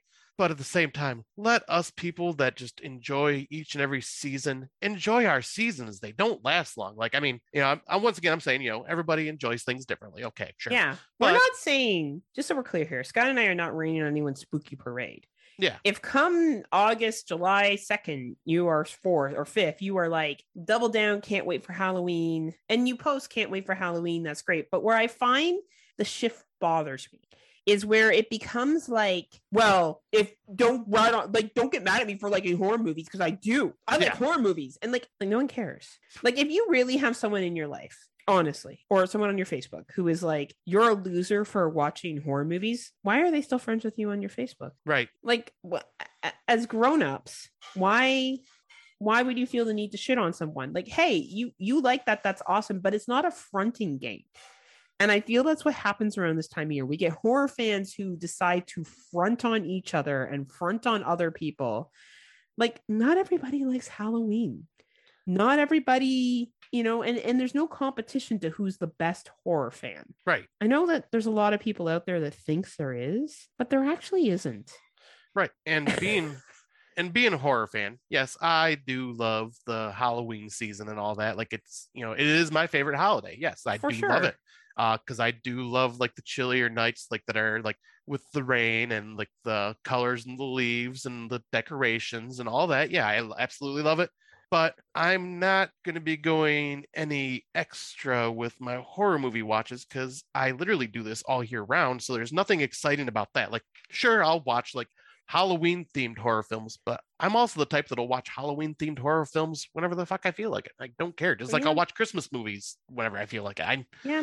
I don't have a reason. Like, I do love the season, but I am also one that, besides winter, I want to enjoy every season to its fullest. Because the part I in the summer, I love summer. Like, yeah, there are some really fucking hot ass days that I'm like, oh, okay, this sucks, but I'll stay inside. No big deal. But I love going to the beach. I love doing all these outdoor activities. I love all that shit like during the summer. Yeah. And I want to enjoy that. For me, we'll kind of jump into this a bit, but for me, I would say spooky season for me truly starts in September. Yeah, I would agree. Once September hits, okay, I will start focusing on doing a lot of the spooky season stuff, going to haunted houses, going to apple orchards, doing like the fall stuff, like having more bonfires and just like doing a lot of this fall activity, going and seeing, like, just walking a trail with fall leaves because the colors are beautiful, especially for us that has like season changes like in the north. So like Michigan and Ontario, like we do have that season change where, bright green leaves turn orange, red, yellow, brown, like, and it's beautiful. And it's a sight to behold. But like, like that is when September starts for me. Like back in the day, I would be like, oh, September's here. I am going to do my countdown to Halloween, like start doing movie watches. Now I'm just like, I think it's because I podcast and I watch movies so much more now that I'm just like, Yeah. I really like, unless there are a bunch of Halloween films I've never seen before that I'll try to squeeze in. I'm not changing my watching activities. Like, I'm just going to be doing more fall and Halloween related outdoor activities or parties. Yeah, totally. And here's the thing. If you are somebody that started spooky season celebrations and you have skeletons all over your house and you have a jack-o'-lantern outside on July 5th, I'm not telling you that you can't do that. I'm not saying you can't post that on Facebook. What I'm saying is I don't see the reason why people front like we're part of a fucking gang that needs to own its own like fucking turf. Like I see really aggressive memes out there about it's spooky season for me and you better like it. Well, actually other people don't have to. They don't. I don't have anyone that really likes doing Halloween stuff but Scott, which is why it's such a pleasure that Scott's going to come up the weekend of Halloween so we can do this stuff together. But I don't have a big group of friends that wants to go to haunts. I watch a lot of horror movies alone, and that's okay. I don't need other people to enjoy what I enjoy and then me front about it being like the best time of the year. I feel the same way that people are over the top about fucking Christmas, just so we're clear. Like, and I like Christmas too. I think it's a fun holiday. I think everything's fun. I find for horror fans particularly, and I get it. Maybe in your life you were bullied for liking horror movies. I get it. You know, maybe for you, but to make it look like Halloween's been, ostracized child that no one cares about, that is not true. Halloween is probably one of the most popular fucking holidays of the year in North America.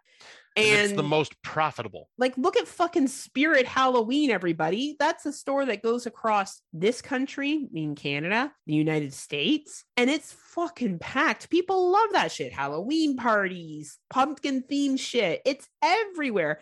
There's a reason why the pumpkin spice latte exists at Starbucks. It's not because fall and Halloween are fucking hurting for attention. Right. Like, no one has said to you ever, you can't enjoy Halloween, much like no one said that you can't put up a Christmas tree, but I digress. I think it's just, for me, I don't care when you start celebrating spooky season, Christmas, whatever. I'm just tired of people feeling like they need to front about it. Like, I'm just tired of that, because if you really do have people in your life that are shitting on you for liking horror movies, which I've had, don't get me wrong, I've had that. My parents think it's weird. And I just said to them, I'm like, well, I like it. Yeah. And I have a good time with it. Like, I don't need to justify it any more than that. Right. I don't know. I think that's where the spooky season thing begins to irritate me, is I feel people do it over the top to almost make other people feel isolated because they feel isolated. And I just don't get that. Yeah, like there was a meme that I'd seen like this year, and I think I've seen it last year too, but it was just like, let me enjoy like bringing in Halloween, celebrating Halloween early, blah, blah, blah. I'm not telling you how to live yours. I'm like, well, you kind of are by posting this, because there are a bunch of people that are on your Facebook page, like me, and probably a bunch of others that were basically like, yeah, go do you, be you. Yeah. But you're coming on, like posting this and coming on our page going, yeah, but I don't want to be judged for doing this. So you need to shut up. I'm like, well, you're kind of judging me for enjoying the summer then. It's like, well, and like, what do they want you to do? Put pumpkins all over your page and be like, yay, I support your decision. Like, you need to be comfortable with, if that's something that you like to do, then it. Yeah, let's do it. Fuck it. Don't give a shit about anybody else. I'm so excited for Halloween. This is amazing. But memes like that are ridiculous. No one is stopping you from liking fucking Halloween. Yeah. No one. Don't worry, there's a lot of money to be made in the holiday. I can assure you. No one wants to stop you from liking Halloween. Yeah, candy companies make a fucking shitload. Costume companies make a shitload. Like Canada's Wonderland which is a major theme park here. Universal fucking Studios, all of them capitalize on Halloween. Where are you thinking that you are an outsider in society for liking fucking Halloween? You're not. In fact, Halloween and Christmas are the biggest holidays around. Right. And they're marketed really well. So for me, I'm like you, Scott, spooky season, or when I start to get geared up for Halloween, usually mid to end of September. Usually the month of October, I try to do something Halloween themed every year. So you've seen some years I go to Safari Niagara, where myself and my friends' kids, we all dress up in costumes. We like to go to an orchard, which has a haunted house and a bunch of other stuff in it that we go through. You and you'll be coming out, where I've already booked us tickets for the Ghost Walk. I'll be booking us tickets for Haunted Manor. Like I like to do shit like that, and we'll go pick our own pumpkins and stuff. Like, but I'm not like, and you guys all better like it and not tell me I can't do it. Like, no one's telling Scott and I we can't go to Haunted Manor. Right. Like nobody's telling us. I know it'd be funny if we get tons of messages on our Facebook not to go to page, not to go to Haunted Manor, but like like no one's stopping you. Yeah. And if they are, then maybe you should talk to them about having respect for your interests. And if they don't, then maybe you need to like limit your contact with them. Yep. And all I got to say is embrace you. Like if this is what makes you, embrace it. Don't be ashamed of it. Like be proud of it. But at the same time, like, just be respectful. Yeah, like, or don't feel like you need to front with people and start fights because they're still excited about summertime. And like, as a horror fan, I can like all seasons. Yeah. Like I love the summer. And guess what? There's a whole fucking genre of summer camp movies that exist. Mm-hmm. Huge amount of them. Just like there's a ton of winter horror. Like, so for me, mid-September till the end of October, usually a month and a half, is when I engage in fall.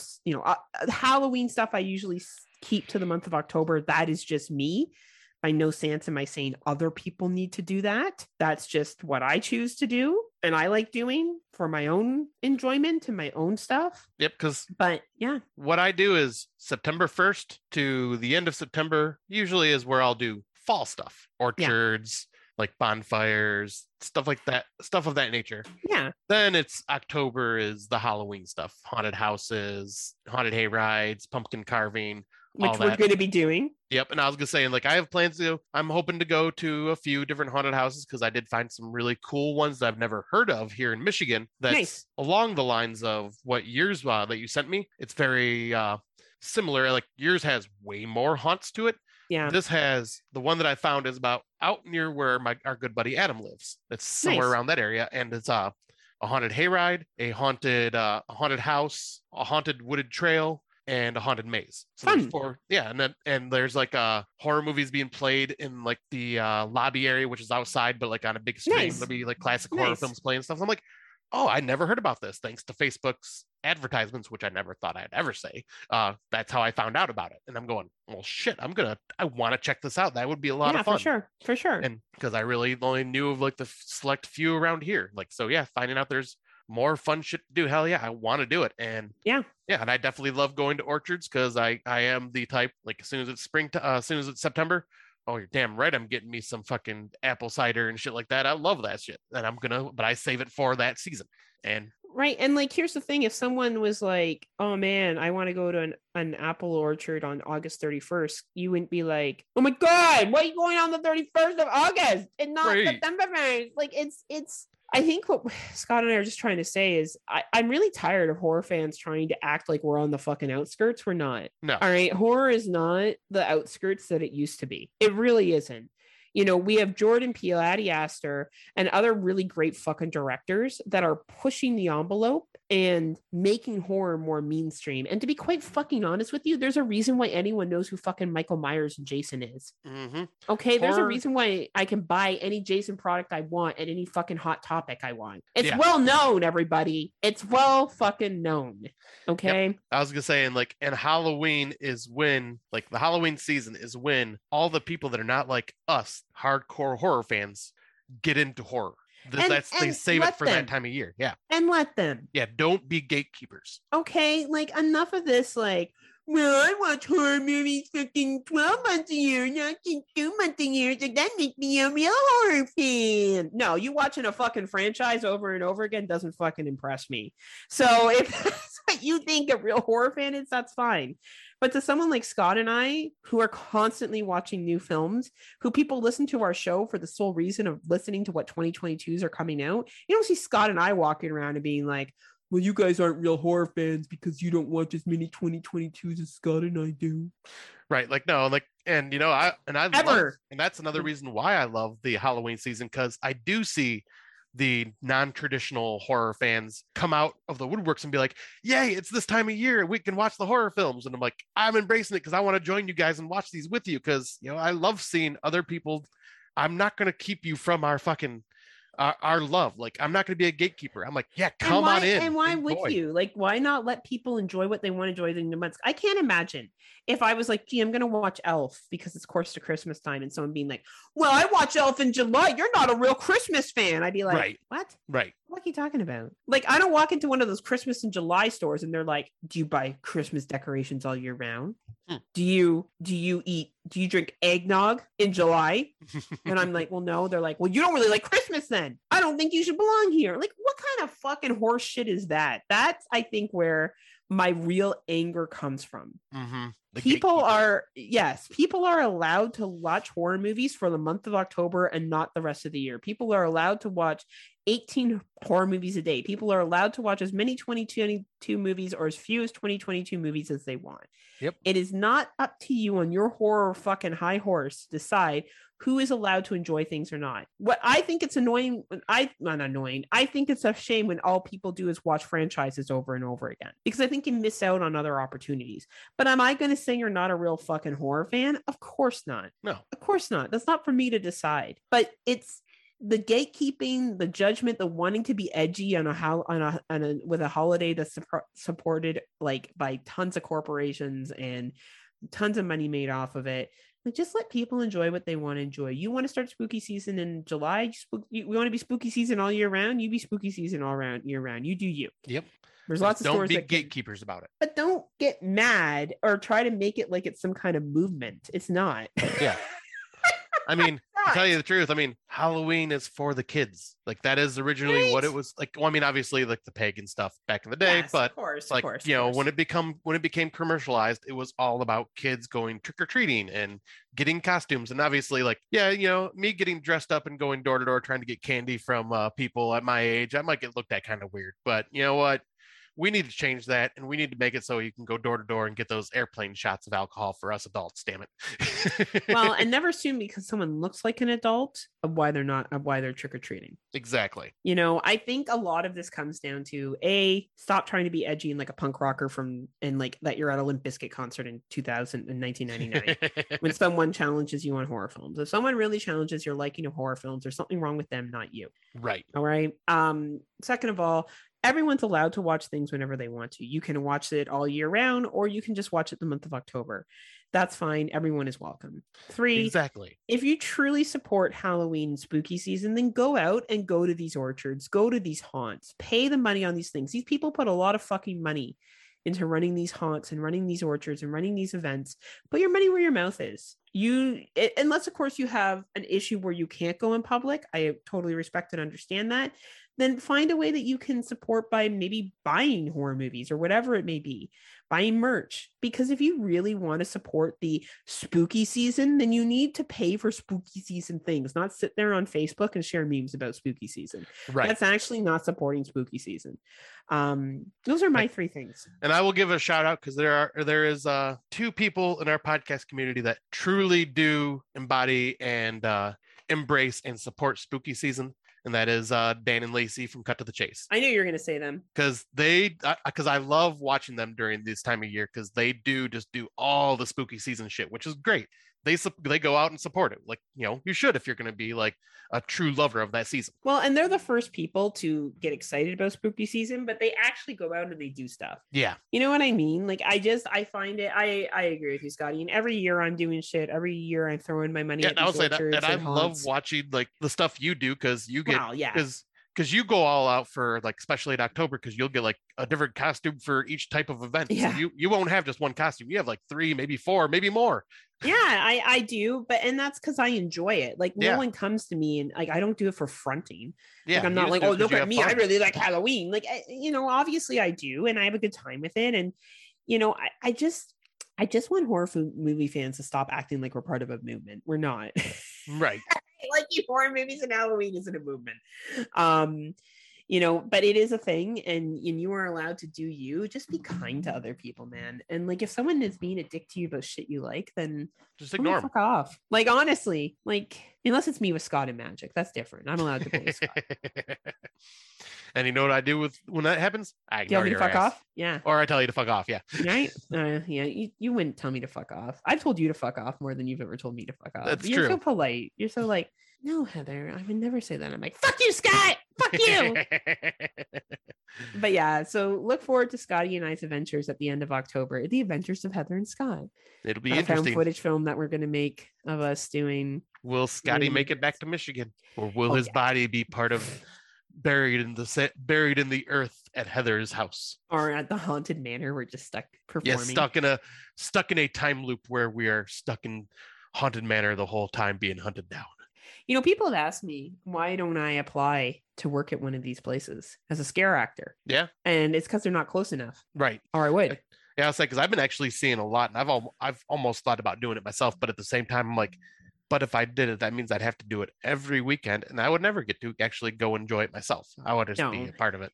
Right. So if there was one closer, I think in 2023, I would do it. I think it would be a lot of fun. Like I would just be like, what are my hours? What are my commitments? Can I make it work with work? Yeah. And I would do it. I would. I think it'd be a really fun Sure, I would- experience. And I think I'd probably do it volunteer. I wouldn't even. Oh no, care if I got wouldn't want to paid. get paid. Oh no, I wouldn't want to get paid. I mean, I mean, getting paid is also fun, but I mean, like, but yeah, if it's close by and it's just like something fun, like I Oh, think if it was like a charity or something like that, for sure. yeah, I think I would just do it just for the fun of it, like, because yeah, I would totally get into it just because I think it'd be fun. I agree. Yeah. So who knows if you guys want Scotty and I to dress up and run around and scare people more than we already do? Let us know. We're down. I mean, because You I can already get the got, famous people from Friday Nightmares podcast. because you know, people, I already have the face for radio, which means that I fuck have off. which means I have the face for scaring people. Ugh. Why does everyone love Scott though? Every single person. Scotty, 'Cause I'm Scotty, squishy. Scotty, Scotty, Scotty, Scotty, Scotty, Scotty, Smoke Show. Scotty, Scotty, Scotty, Scotty, Scotty, Scotty, Scotty. Scott gonna come to Australia, Heather? Is Scott gonna give me this? Will Scott be there? Is Scott gonna come? What about Scott? Scott available to record? I get it. I understand what it's like to be in the shadow.